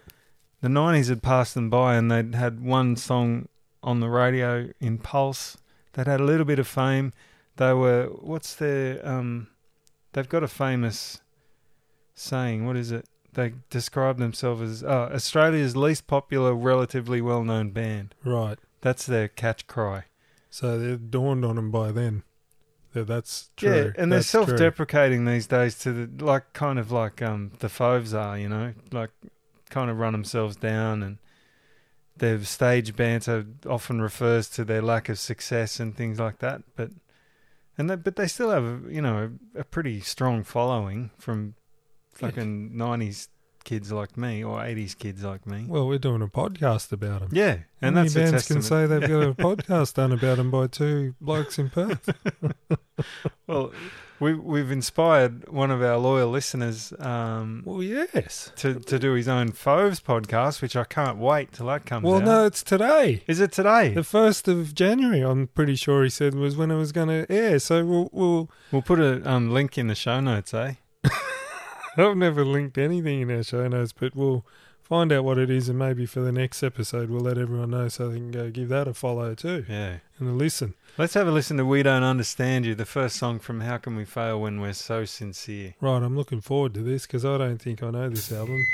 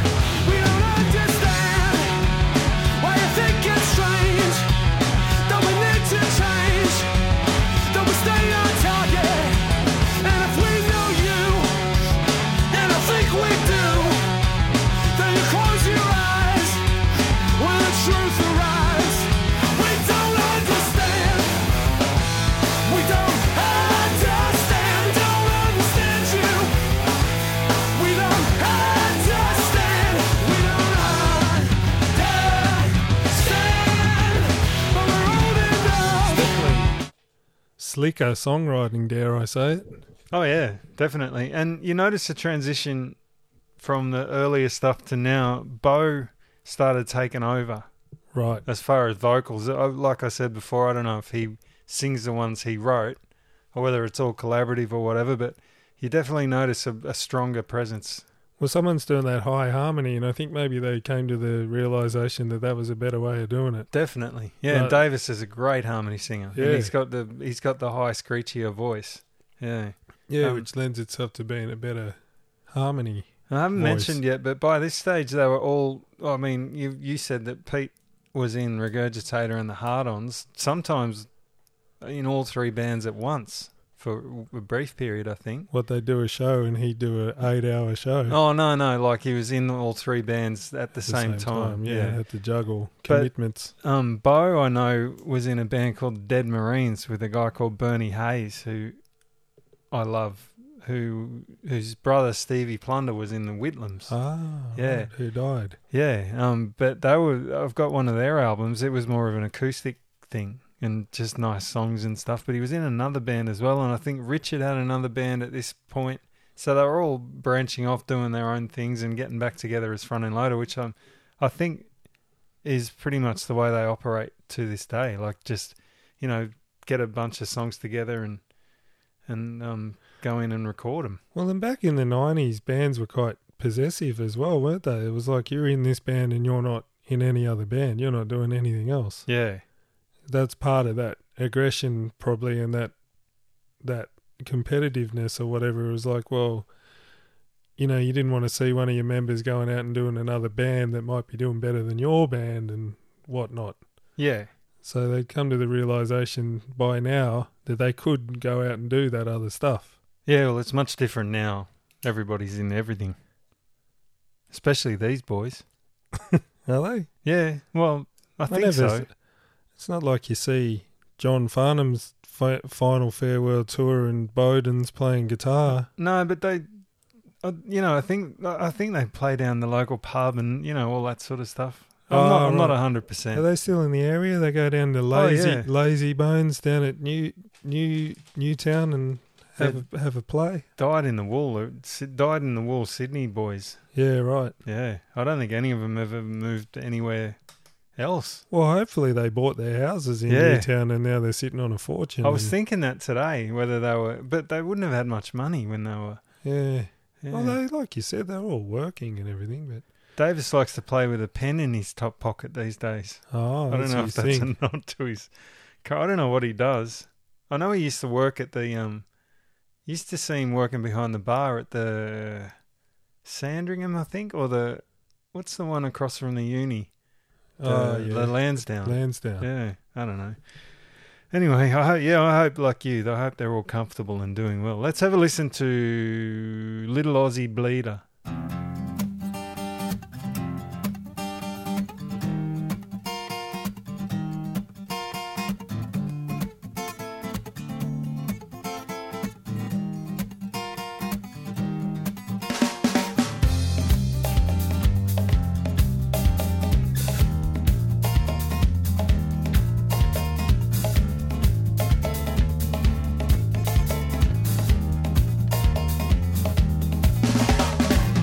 Seems that you don't even try to keep us all enthralled.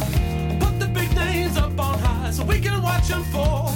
You don't have to work that hard. Just dig the graves and watch the bodies tumble, one after the other. Soon as they are in your sights, they know what's to come.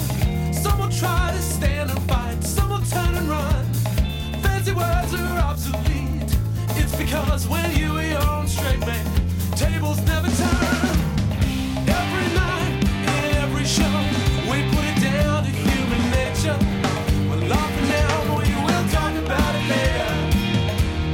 Another drop from the bleeder.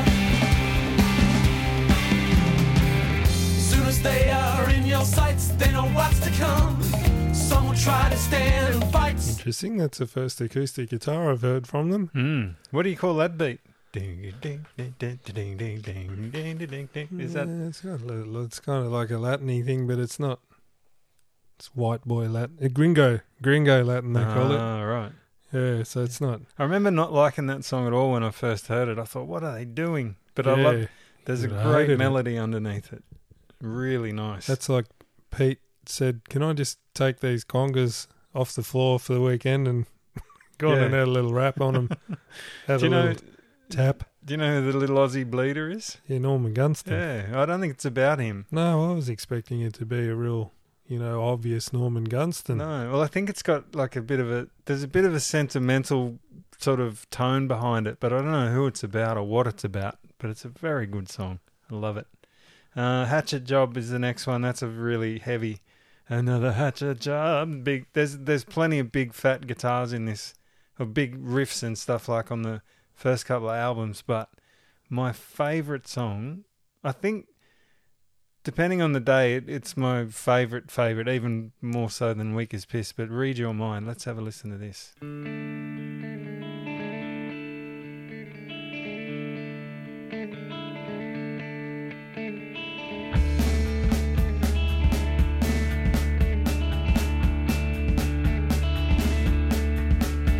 Well, patience is a virtue, gambling is a sin, 'cause everyone's a winner, but not everybody wins, nobody wins. Nobody ever wins.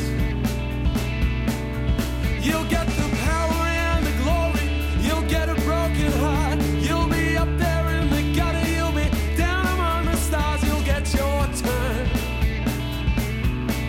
Maybe you will never learn. Maybe I could read your mind. Maybe I could read your mind.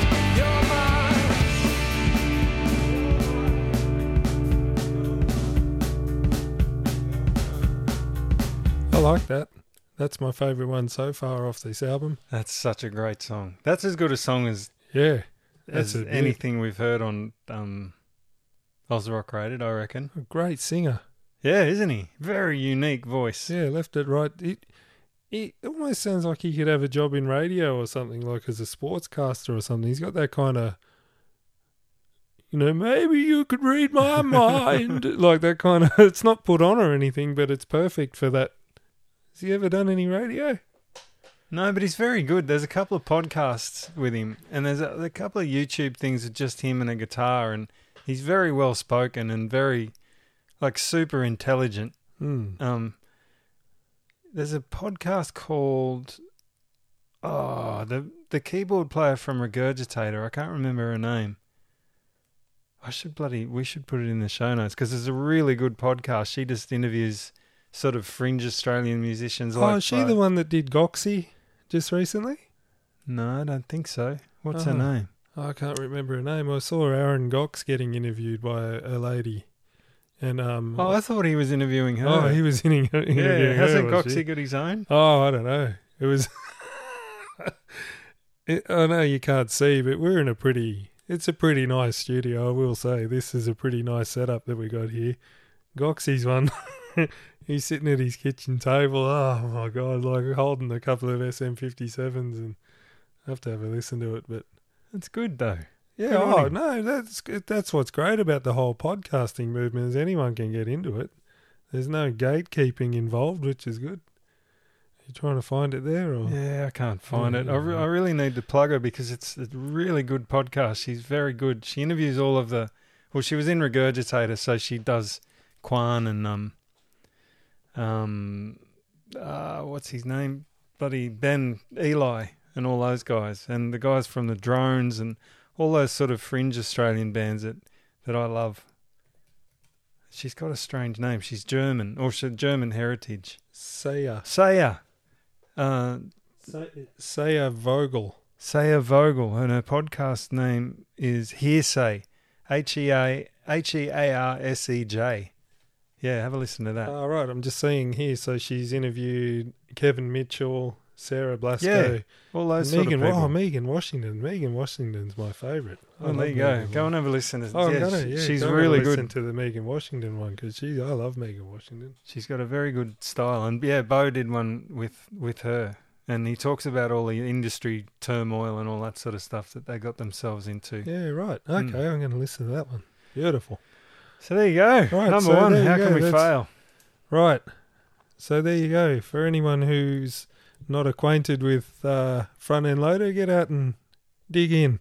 I'm going to start with their last album first. Yeah, well, you should definitely. And then I'm going to go to How Can We Fail When We Are So Sincere, and then their debut album. And then you won't like the debut. You might do. And it's funny how since we've been doing this, I've been going back and revisiting some of the not the podcast, but just going back and revisiting, like say Midnight Oil. Oh, yeah. And I would have a completely different list. I'd have a completely different. Oh, ranking. really? Maybe we'll do that one day. We'll do a redux. Yeah. And let us know what you think about this scenario that we got here where Ben's and it might happen where I'm the guy with the rankings. Maybe when we do Southern Suns. Yeah. Or Little River Band. LRB or Pyramid. Air Supply. Pyramid, the fusion band that came out in the 1970s. Oh, Christ. Making Ben's skin crawl. No, I'd be in. Would you? Yeah, I'd be If happy we to. did Southern Suns, you'd be in. Oh, They fuck. only had 2 albums. I heard one of their songs the other day. It came on the radio at work and everyone was singing along. Yeah, well. And I like Jack. Yeah. He's a nice guy. I spoke to him. I said g'day to him once and he said g'day back. That's all you need to do. It's cool. Cool. No, maybe not them, but then again, I don't know any COG albums or anything, so I don't know. No, that's the We thing. could You do got a WA. How many WA bands have got like 6 or 7 albums? It's probably heaps. probably, That band We're In's almost got 3 or 4 albums. yeah, we could do ourselves. We do ourselves. That wasn't second album blues. In my opinion, the second album's the best, but that's the one I played on. So yeah.